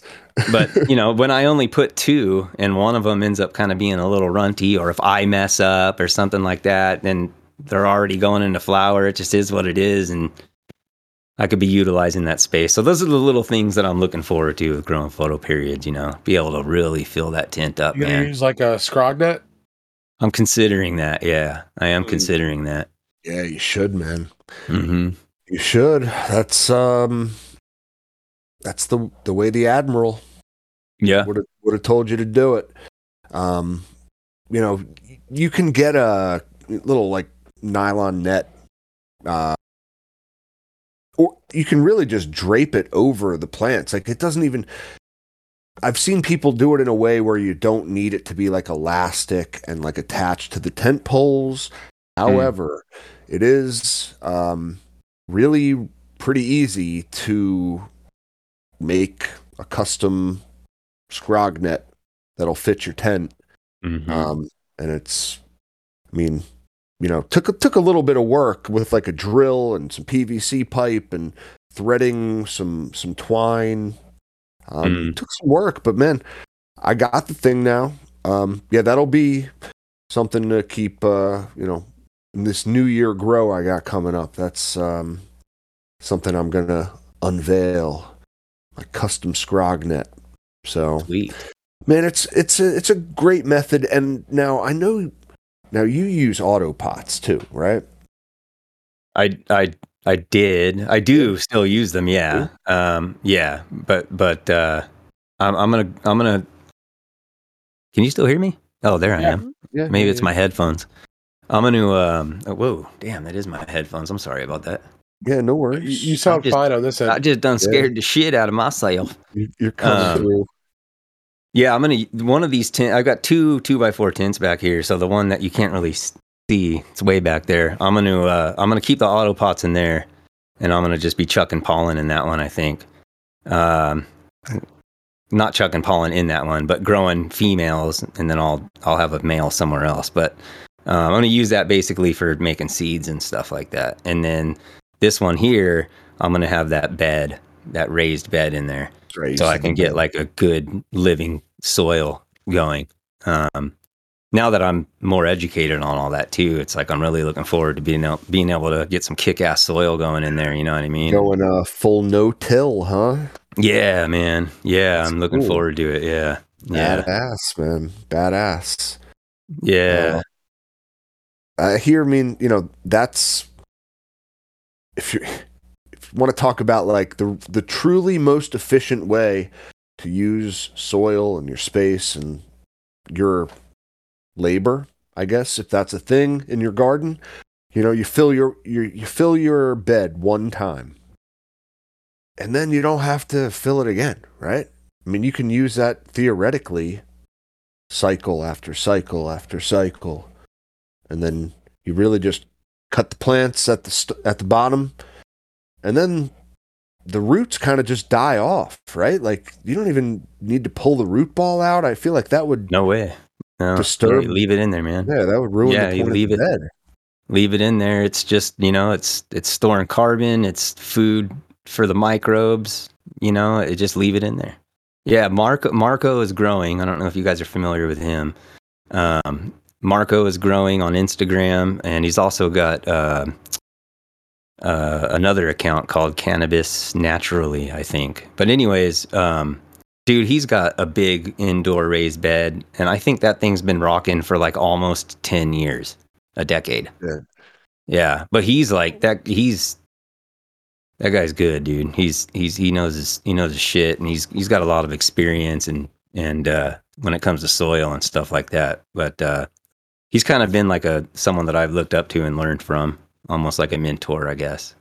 But yeah, man, I'm looking forward to that too. We'll see how it goes. I'm got to get the watering down. You know what I mean? You don't want to let it dry out too much, so it's going to be a lot different. It's not the whole let it dry, water it, let it dry, water it. You want to keep a consistent moisture so that the biological life in there can do its thing. So that's going to be a little bit different, trying to kind of work through that, but I'll get it. You could do go the Blue Mott route, or I considered that. Spiders. Yeah. So, dude, and I love Autopots, right? And I thought about using the Autopot Spider, which is a product of theirs that's meant to go in a raised bed sort of environment, right? Thought about using that in a no-till setup in my garden. The reason I did not is because it's a fabric kind of wicking system, okay, that you actually have to bury into the soil, and it has these tentacles, or I guess spider legs, as they're making the analogy, that kind of go out into the soil. Has little holes in them that I guess let water seep out, and the soil just kind of wicks up all the water all throughout the bed. Okay. It's, in my mind, I feel like the roots of the plant are going to attach to that kind of stuff. They're going to intertwine. It's going to be a mess down there, and it's not going to be able to be effective run to run. You know what I mean? That's possible. I mean, I ran them outside this year in the garden. I didn't have any issues with them. But maybe run to run in a no-till. I think they're more designed for in a vegetable garden with a bunch of perennials, where at the end of the season you just take it out of the bed. I don't think that it is designed for no-till, to be quite honest. And there's that's the reason I didn't do it. So yeah, I don't know, if you want to do the automatic watering, I think the Blue Mat would be the way to go. But at the same time, you got a big ass bed of soil there. You don't need to water that much theoretically. You just gotta do the old fashioned, Yeah. See, well, I guess you wouldn't do that first. You just go in you go in dry.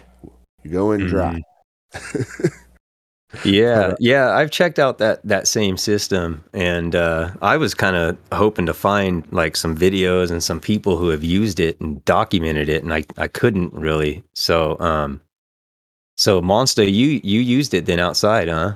And yeah, and it worked well. The plants, I mean, I guess first and foremost is it doing its job with irrigation? Yeah, I mean, it did its job. It was the garden I set up was over a friend's house, because by the time me and my father's garden got set up, it was too late to use them. So I brought him over a friend's house, and he set him up. And I actually posted, I think, a picture of some of the harvest we collected from him. So amazing tomatoes and peppers and kale, broccoli, hot peppers. I mean, shit, a bunch of stuff. Yeah, and everything came out great. It was a big relief for him not to have to hand water or rely on timers or anything like that. And it was nice to be able to just, from a product I'm already familiar with, it's just the aqua valve connected to a different system. So it was pretty easy. We actually just connected it to a rain barrel and didn't have to fuck with it at all. Oh, that's cool. Yeah. That's awesome. Awesome. Yeah. I don't know. It's a good idea, but I have to agree with you, Captain. I wonder. I didn't think of that prior until you said it, but now that you've said it, like I think that's a really good point, man. Are the roots going to end up attaching to that, and because even with those blue mat systems, you can see, like the roots getting up to the top of where those little carrots are or whatever. You see like this little root ball mass, and it's like, well, is that going to happen with that? I think it's going to happen with any of them. I mean, there's been studies done with plants attaching themselves to fucking pipes that have sound of water going through them. So I think you're going to run into that problem with any type of automated water system like that. And with that kind of a system, though, like it's just, again, not designed for like a cycle after cycle after cycle, especially with like no-till. The purpose is not to disturb the soil and to let the network of the, like, is it the same mycorrhizal fungi that we were talking about in the beginning of the show, the Dino-myco, it isn't just mycorrhizal fungi, it's the whole network. It's fungi in general, really. I mean, bacteria, realistically, dude, can be replenished pretty quick. But it takes time for that network to establish itself. It's all one big soil food web, is what they call it. Yeah. So like there's all kinds of fungi, mycorrhizal fungi, and all kinds of different types of fungi in the soil. So if you're disturbing that, that's a little bit harder to reestablish, than bacteria. But just to leave it untouched, and you leave it untouched, it's just nutrient cycling, man. That's what I'm shooting for. Nutrient cycling. Like I'm just trying to get nutrients cycled, and you need microbes to do that. And if you really want like some good, I'm going to go all out. I'm going to put biochar in there, like all kinds of stuff, man, as a storehouse for microbes and nutrients. And biochar is a cool soil addition, right? And because to my understanding, it's just like it has the most surface area of any like substance you could put in there. It's like it's got these little crevices, nooks and crannies, right? Like they say like a biochar. A piece like the size of your, the tip of your finger has the same surface area as a football field. That's what they say. Shit. So it's just and it's carbon. It's just it's wood burnt in a low oxygen environment, and it's just a storehouse, man, for microbes and soil. So when you got runoff and stuff, you're not, and there's leaching. Even outdoors, there's leaching and stuff that happens deep in the soil. That biochar it's like a safety stadium for all the microbes to gather in and hang out. Awesome, man. Yeah, no, like I think it was Fantastic Fungi. That Netflix special we mentioned that like was talking about the Amazonian tribes down in like the rainforest and the soil just like it shouldn't be as rich as it is for some reason. They were trying to like figure out a reason why they had like this black, like extremely rich soil that could like grow anything, right? And it turns out the natives would add charcoal like to their soil, like, and just knew kind of intuitively, or I don't know, maybe intuitively, maybe it was they took a bunch of like ayahuasca and communicated with the gods that told them to do it. Who knows? But yeah, they added charcoal to the soil, and I guess when you team the charcoal and with the microbes, it just gives them, like you said, a cool little fort down there in the soil. Where they can all chill. I don't know. It's a cool thing, man. Biochar is not something I hear a lot of people talk about. So yeah, it's something that I'm definitely interested in. I made kind of my first batch, and I have no idea how it turned out. I'm gonna have to see. But I burnt the wood and then soaked it for about a week and microbial solution that I cultured indigenously, from some oak trees on the property where I work. And I also put some homemade do-it-yourself fertilizer in there too. So hopefully it's charged up and it'll work for me. We'll see if I did it right. I was going to ask you what biochar you're using. That's fucking rad that you're making your own. Yeah. So I've got a nice little stockpile that guy Marco sent to me. We did a little barter. I sent him some stuff. He sent me some stuff. So he sent me enough to be able to fill that, not fill, but to be able to use as a ratio in that 2x4 bed. I think it's going to be enough. If not, then I'll use what's there and maybe add some of my own. So I'm just going to use his for now. And then as I experiment and make my own, but yeah, man, biochar, ash, all that type of stuff, man. It's good at certain ratios. Cremated human remains, do you? Why not? Asking for a friend? Just curious. I mean, no. I'm sure there'd be a lot of calcium and phosphorus in that. Or not. Yeah, actually, we've, I think, gone over this in a past show. Maybe, I don't know. In any case, I've done some research on the topic, but yeah, there's some good stuff in a cremated person, but there's also a lot of bad stuff, including a lot of sodium.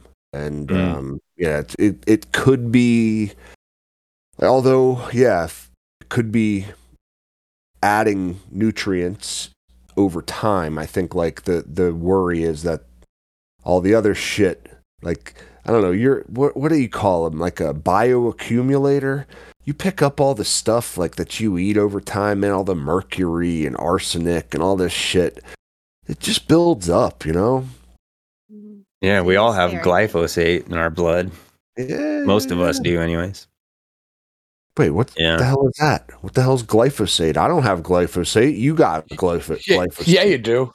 Everybody's got. I don't got glyphosate.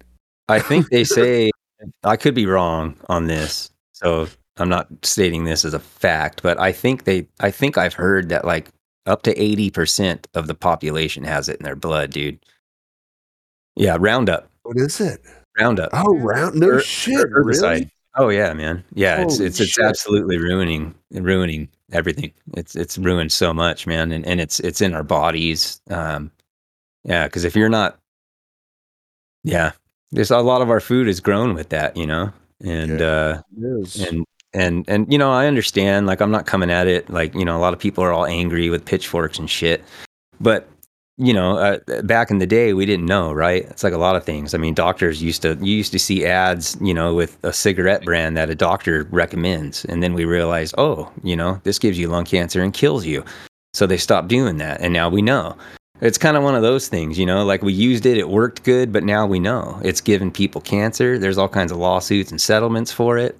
It's ruining our soil. It kills the microbial life. It kills the microbial life that's existing on your plant's leaves, in the soil, and it's killing us. But it's so ingrained and embedded into our food system because most of our food is grown with modern kind of conventional agriculture, not organic, not regenerative, or whatever word you want to use. Most of it is grown with all these with all these herbicides and pesticides and fungicides and things like that. And naturally, that stuff's going to make its way into our food, man. So we're eating it. So it's probably, it's in our blood, man. That's why I try not to eat like fruit and stuff. Like I do try to buy it organic, like fruit, especially fruit. Anything that's coming right off a plant, man. Because if you don't, it's most likely been sprayed. That's a good, I think you're onto something there. I mean, especially, well, at least my buying habits, like, if I'm buying fruit, I tend to want to pay more for the organic version. I just feel like it tastes better. It has, more flavor, more what I'm looking for in buying the food in the first place. But like, milk, especially. I don't know if you guys, a lot of you hipster types, you get these almond milk or cashew milks. It's like, how the fuck do you milk a cashew? All right, I don't know, but I just go straight up. I go for Just a cow. squeeze that baby, man. You just milk that puppy, you know. Milk, I'm gonna milk my little cashew. Yeah.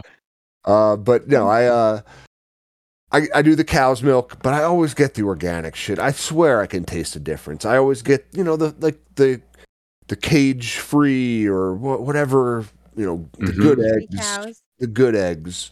You can always taste. Wait, what did you say, G3? You're talking about milk, and then you're talking about cage free, and I was like, Oh, the cage free cows. Yeah, I don't like veal at all. I don't like veal. I don't do that. Yeah, I get what you're saying, man. But I just I think that you are right that it takes like the organic produce is better for the food, better for you, but it's just like, man, you can't escape the matrix, you know what I mean? No. Go ahead and try. You still got glyphosate in your blood, man. Yeah. Go ahead. Live out on a farm and make your own everything. You're still going to have glyphosate in your blood. And when someone tries to use your cremated human remains as plant food, you're going to kill plants. Yeah, it's in the rain too, man. Is it what?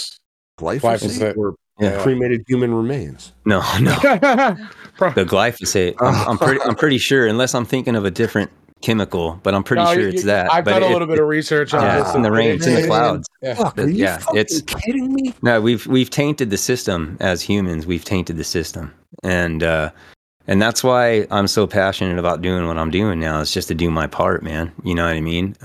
Even though it's on a small scale, but who knows where that's going to lead and where I'm going to be in 15 years from now. Yeah, right on, man. I feel like more so with like normal agriculture, like fruit, vegetables, things like that.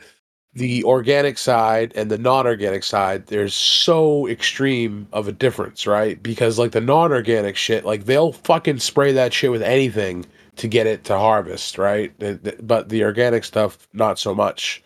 So like with cannabis and other things where it's not so much of an extreme difference, the difference may not be as noticeable, but with fruits and vegetables in particular, like Captain said, you can taste the difference. And it's 100% the truth, because the non-organic shit, like they literally don't give a flying fuck. Like there's no fucks to be given because they're not held to a standard other than this normal ag shit, right? I just learned, right, that like there is a chemical that they spray on non-ripe produce that like turns it ripe. What? I mean, you can do that naturally with like ethylene. Yeah, but like it's just they spray it with more shit. And why do we have to do that, right? Because they're harvesting shit in Peru, putting it on a ship. They're harvesting it super early because they have to, and then they're shipping it out here, and then it's going through all kinds of hands before it finally gets to the grocery store, and then it sits on that shelf, and then you finally buy it. And that's why we need to rethink what we're doing, man, with food. In general. Sure. Well, we need to rethink, but this ag culture doesn't give a fuck about us, so they won't rethink. No, they don't, because it's the same. They never will. No, it's all about all about money for them. You know, like if they can harvest early, they can get more crops per year and make always has been, always will be. Yeah, pharmaceuticals and big giant companies and corporations, man, they taint shit. And that's just the way it's kind of always been. But we still got to fight against that shit. You know what I mean? You know what fruit I noticed the most, non-organic versus organic, is grapes. If you ever had like an organic grape versus non-organic, they're like regular run-of-the-mill grapes are fucking disgusting to me. You can just taste the chemicals. Like I'm not even kidding you. There's so much shit on grapes for sure. You gotta wash those motherfuckers. You can take. It's like a bitterness. I know what you mean. Yeah. Fucking gross. Yeah, and we got to be careful with cannabis too, man. Because organic and non-organic. There's a difference there, maybe in quality, as far as what the plant's uptaking, but more so, it's in a non-organic environment. A cannabis grow facility is able to spray whatever they want. right? And so ultimately that could become systemic. That could actually make its way into the plant, depending on what they're spraying. So some of this stuff can actually go into the plant cells, and where it becomes part of the plant, and then you're smoking it, right? So it doesn't matter if you're spraying it in veg or flower; it's just there. And so those are the things that I'm weary of, and that why I don't like buying from dispensaries. You know what I mean? Here. I don't know how it is where you guys live, but here I know there's a lot of it's a black market grows that are selling to these dispensaries, and they're turning around and selling it to us. And I found some gnarly stuff and some flower from a dispensary around here. One time, I've mentioned this before, but one time I found so much caterpillar shit that I was just amazed that they were. I mean, you could see it with your naked eye. So I was like, "What is that?" And I put it under a jeweler's loop, and I knew exactly what it was as a grower who has had probably at least 12 plants ruined from caterpillars outside. I knew exactly what it was. And so, my first question is how did they spray? What did they do? How did they get rid of these caterpillars? How did these caterpillars not ruin this plant? If they're the same tobacco budworm that we deal with in my area, they're little caterpillars that go and eat the buds from the inside out. They don't sit on the edges or bottoms of leaves. You know what I mean? And and next thing you know, you go to touch your cola and it falls apart in your hand and it's brown and there's all kinds of bud rot inside from these caterpillars. So my question is like, how do these guys get rid of these caterpillars to where all their poop is left over, but yet the bud's still intact? So they're most likely probably spraying something, right? Okay, well, what are they spraying? Probably something that works, man. Like, even if it's crappy and horrible for you. Eagle 20 or some shit. Yeah, dude. Yeah, exactly. I mean, because it's easy, right? I mean, dude, I battle so many aphids, man, especially at work, dude. Aphids on pepper plants and artichokes and lettuce. Oh my God, dude. It's just, it's insane, man. And spider mites, man. Spider mites like started taking over the whole hoop house where I got like 50 tomato plants. And like every single plant had spider mites all over it. And it's like, so I get it, man. It's easy. It's like, man, I can come in there, dude, with some chemical, whoosh, spray one spray and just kill them all, knock them all dead, But then whoever's consuming those tomatoes is eating that chemical, most likely. You know what I mean? And so that's my issue, you know what I mean? And that's why, like, we got to figure out a different approach, man, but it's easy. So I understand it's easy. Just spray that cannabis, man. Just spray that stuff, man. Just spray it all so that the end product it smells like it and it tastes like it and it gets people high. I mean, that's really, some people, that's all they care about, you know what I mean? So they're going to buy that cheap stuff, but it's possible that they're jeopardizing and risking their health. I'm not an organic grower, and I won't spray any harsh shit like that. And I'd like to think that most cannabis home growers, really won't. And even like the facilities and stuff that are run up here, even the non-organic ones, they are held to certain standards as far as what they can spray and what they cannot. I don't know about where you're at, but yeah, man, that's fucking unfortunate that you buy flour, right, with your hard-earned fucking money, and you get caterpillar shit in it. The fact that it was even allowed to get to that point is fucking disturbing, really. Yeah, it is, man. Yeah, people don't care, dude. They don't see the people who are. It's it's like a cigarette company. If you are high up or you own like Philip Morris or something like that, it's like, how do you not care?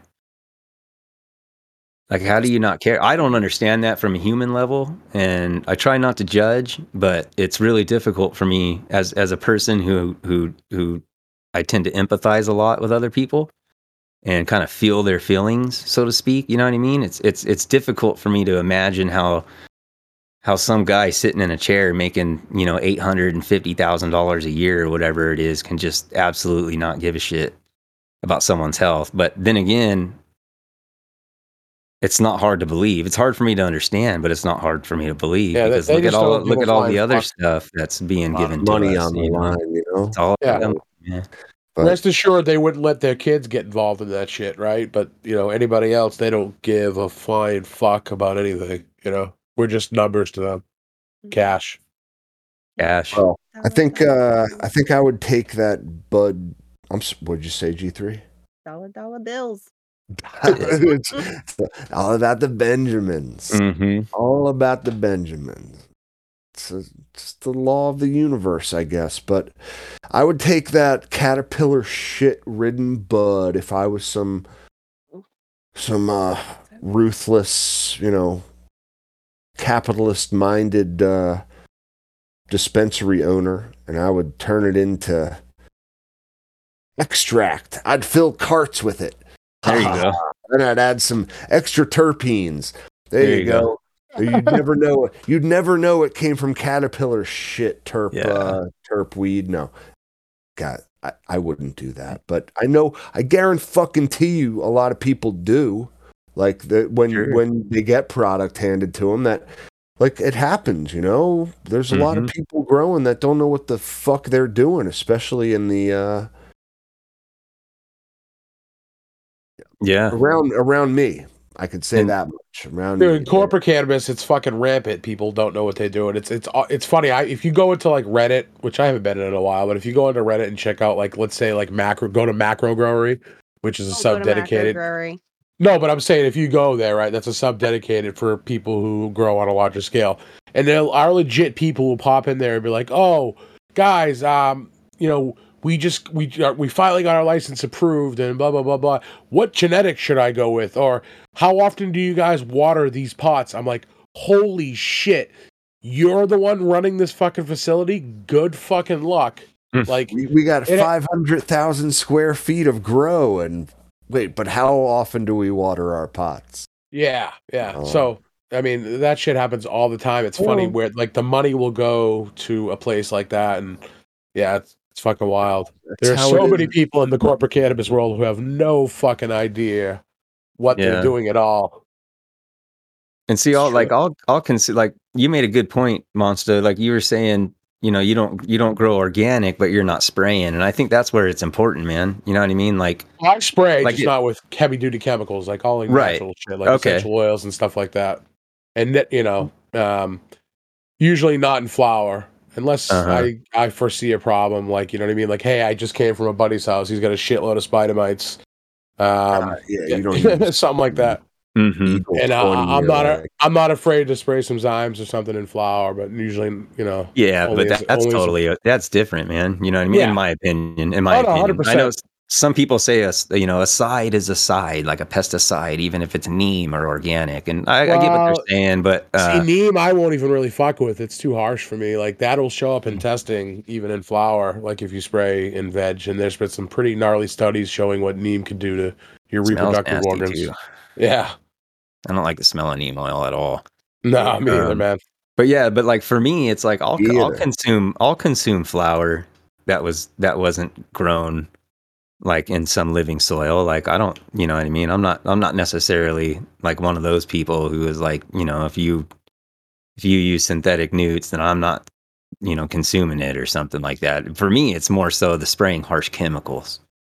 That's where, that's what really shows up in the end product, though. Like I've smoked shit right from that a buddy grew, and I'd be like, dude, did you spray something on this? Like towards like the end, he's like, yeah, man, I had a fucking problem with aphid, so I sprayed this, and this. And a lot of times it isn't even like bad shit either. But like if you spray enough of really anything late in flower, it's gonna hurt the end quality of the product. And most people, we talk about new growers, right? They have no fucking idea. They'll go to the hydro store and be like, hey, I got a problem. Like, I need something that works. Like, what works? And they'll fucking point them in the direction of something crazy and harsh that will work for their problem. But then that's something you do not want to be smoking. Usually it'll say, like, on the bottle for ornamental plant use only. Mm-hmm. There's a reason behind that, right? So, yeah, that's what people need to realize. How about you, G3?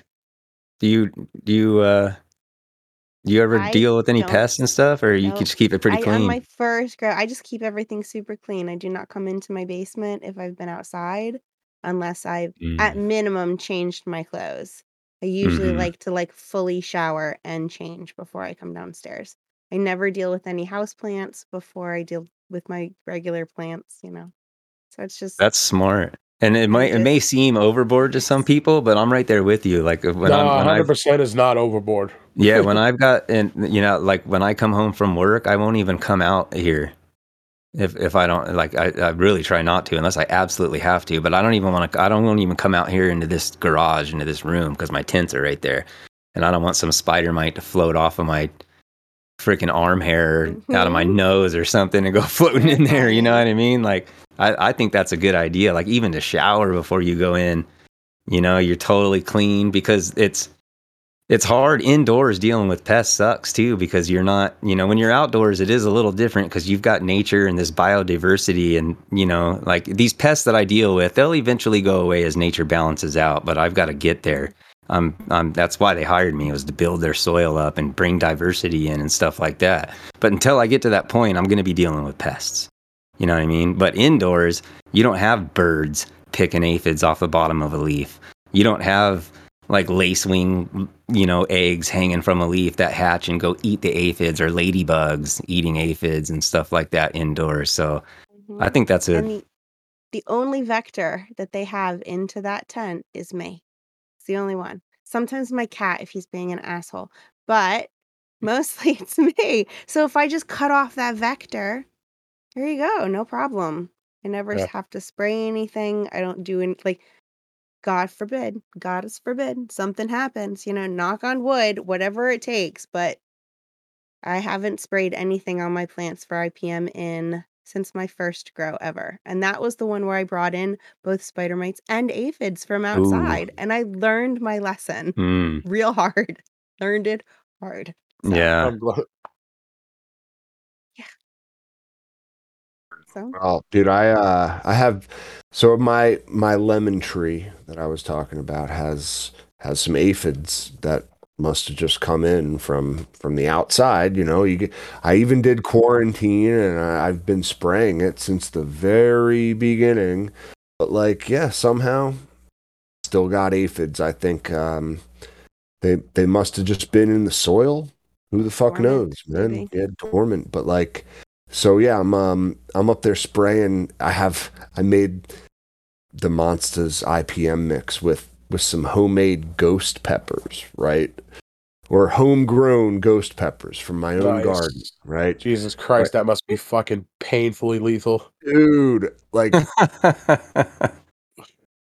yeah, you're talking about, like, we've gone past napalm level. Did you wear a Like, respirator? Tell me you wore a respirator. If this is a respirator, no, I did not. Because when I make that with crushed red pepper, I like choke my brains out. Okay, I can't even imagine it with fucking ghost peppers, you maniac. I got it like into my nasal passages, and I can still feel it. You guys need like full face mask respirators with like vapor chemical canisters.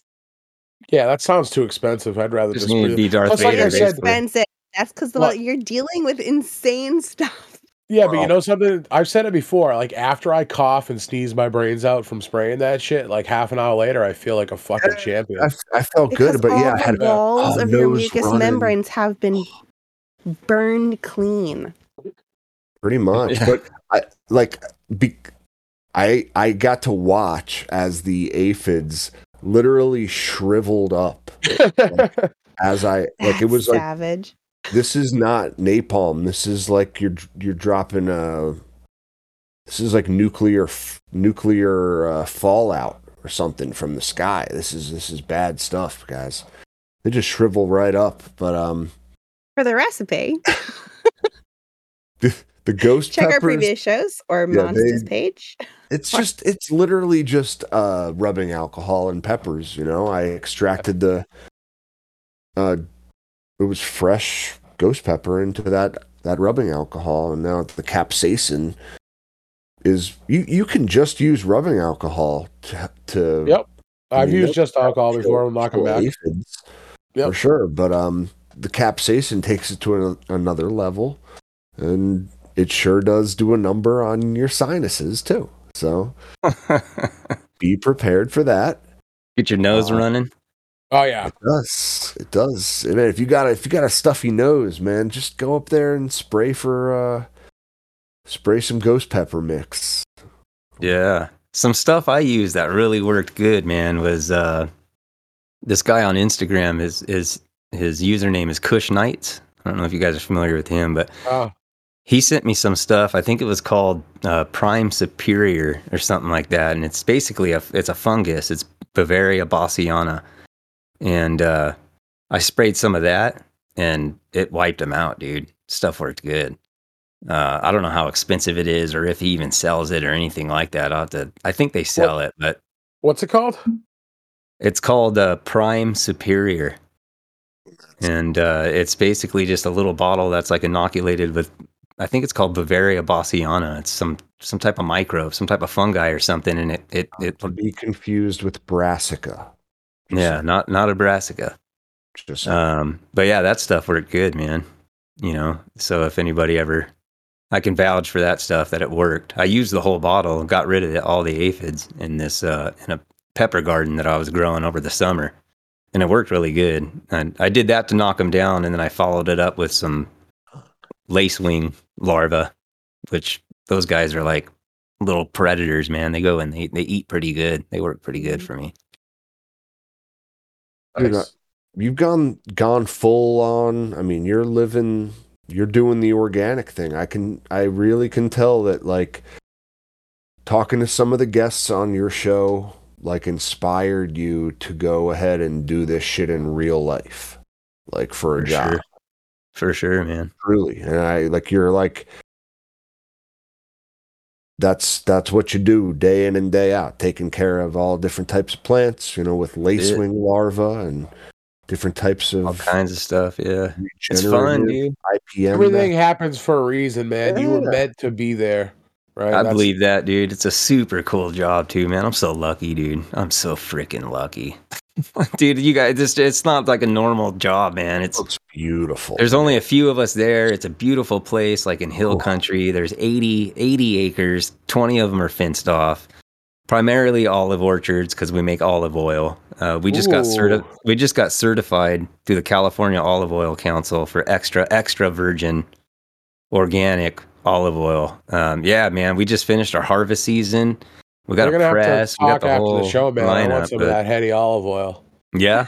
Yeah, that's good shit. I mean, I'm a fucking Italian, man. We need some of that good shit. You know okay, I mean? So see, the owners of the of the ranch are Italian. Yeah, it's called McCalla Orchards. Shut up and take my money. Where's my fucking olive oil? But it's cool, man. It's super cool, dude. Just getting to, you know, I've never worked with orchards, and that's what I'm doing right now is working with the soil, you know. That's awesome, man. So yeah, I tested the soil, and there's some nitrogen deficiencies, so we're working on that. Just being able to do that on a large scale is super cool, man. Now, cool. We're getting kind of late into it, but this could go down a rabbit hole. Now, do you test the soil yourself, or do you send it out to have it tested? No, I sent it out. Yeah, I sent it out. That's the first time I've ever done a soil test. Yeah, but there's these olive trees that weren't producing in the middle of an orchard, and they were asking me, what do you think it could be? And so I thought, well, it could be many things, but let's test the soil first. And so we tested the soil, and it was significantly low in nitrogen and a few micronutrients. So I just ordered like 50 pounds of cover crop seeds. They're all legumes, so that they provide their own nitrogen, basically pull it out of the air, and they don't take any nitrogen from the soil. They'll take nitrogen, basically pull it out of the air, like out of thin air, and put it into the soil. And then I'll chop and drop it, which will just feed the soil food web and add even more nitrogen and micronutrients and all kinds of stuff. But I'm at the beginning. It's going to be a lot of work, man. It's going to be a lot of work. It's going to be so satisfactory and rewarding to come to, you know. Oh, it is. It already is. All the cover crop is, you know, I drive around and it's all sprouting up everywhere. It's just bitching, dude. It's cool. It's just badass, man. Knowing that, like, I mean, theoretically, you know, that means you could do that anywhere. You can go into any environment with any soil, pretty much anywhere on Earth, and restore the soil to a point where, like those Amazonians, right? They added the biochar, and it took them fucking generations. Don't get me wrong. Maybe you couldn't do it, but like, if over time people got the message here that, like, regenerative farming is the way to go. I think ultimately, come on, people. I don't think we're going to have a choice eventually. Yeah, that's going to be the catalyst. It's going to have to be, unfortunately. Yeah. It's a tricky thing, but there's a lot of, I don't know what to call it. There's a lot of gray area in there too. Like we can't just switch over. I wish we could, but I don't think it would be feasible to feed this size of a population, because it takes time, you know. But yeah, it's super cool, man. We're talking about adding animals and goats and chickens and bringing all that in, which that's all new to me. I've never dealt with livestock, but I know how it works, but I've never actually done it. But that's why I took this job, right? Because I got this head knowledge, and I want to get my hands dirty and do this stuff, you know. Yeah, brother. It's taking a super important part of the whole food web and the soil and animals and mimicking nature, man. That's why it'll work anywhere around the world. Like you said, you could do it anywhere around the world. Why? Because you're just mimicking nature. Yeah, it's just amazing. It really is, man. I'm hats off to you for, like, you know. I think it's an inspiring story that, like you said, you took the knowledge you got on your show, which, by the way, is great. Everyone go check out the Autoflower podcast. You got, I mean, I don't know how many episodes you did, but the backlog is worth listening to, man. Go back and start on episode 1 if you haven't heard it. It's great stuff. It's cool to see your progress too, from like when you started with your earlier episodes to some of your later stuff. Like, a lot of evolution. You learned a lot. Yeah, that's the word I was looking for. Evolution. Yeah, you learned, and now you're taking it to another level. And I think ultimately, dude, you've satisfied my curiosity as to, like, what happened to Chad. I wonder where he went and why he's not doing the thing anymore, man. Yeah, but I get it. It makes so much sense to me now. And no, I think your story is inspiring, and I hope other people out there realize that they can take the knowledge that they're getting as a grower and take it into the real fucking world and make a difference. If that's your passion and that's what you have a drive for, then go ahead and do it. Like, yeah, man, that's stopping. Yeah. Follow that passion, baby. For sure. That's all about. Yeah. That's so I respect the hell out of you, man. Even more so for coming on and man, sharing it with us. Yeah. I respect you all, and again, man, I'm super thankful for you guys inviting me on. It's been a nice chat, and being able to connect with G3 and Monsta. I've not really talked to you guys too much. I know Jeff. I think we've chatted a little bit through like DMs in the past. Yeah. Jeff, I know pretty well, and but it's good to connect with you guys, man. And I feel honored that you guys asked me to come on here. So thanks for having me. Yeah, we're thrilled that you could. For those who don't know you, can you tell us where we can find you?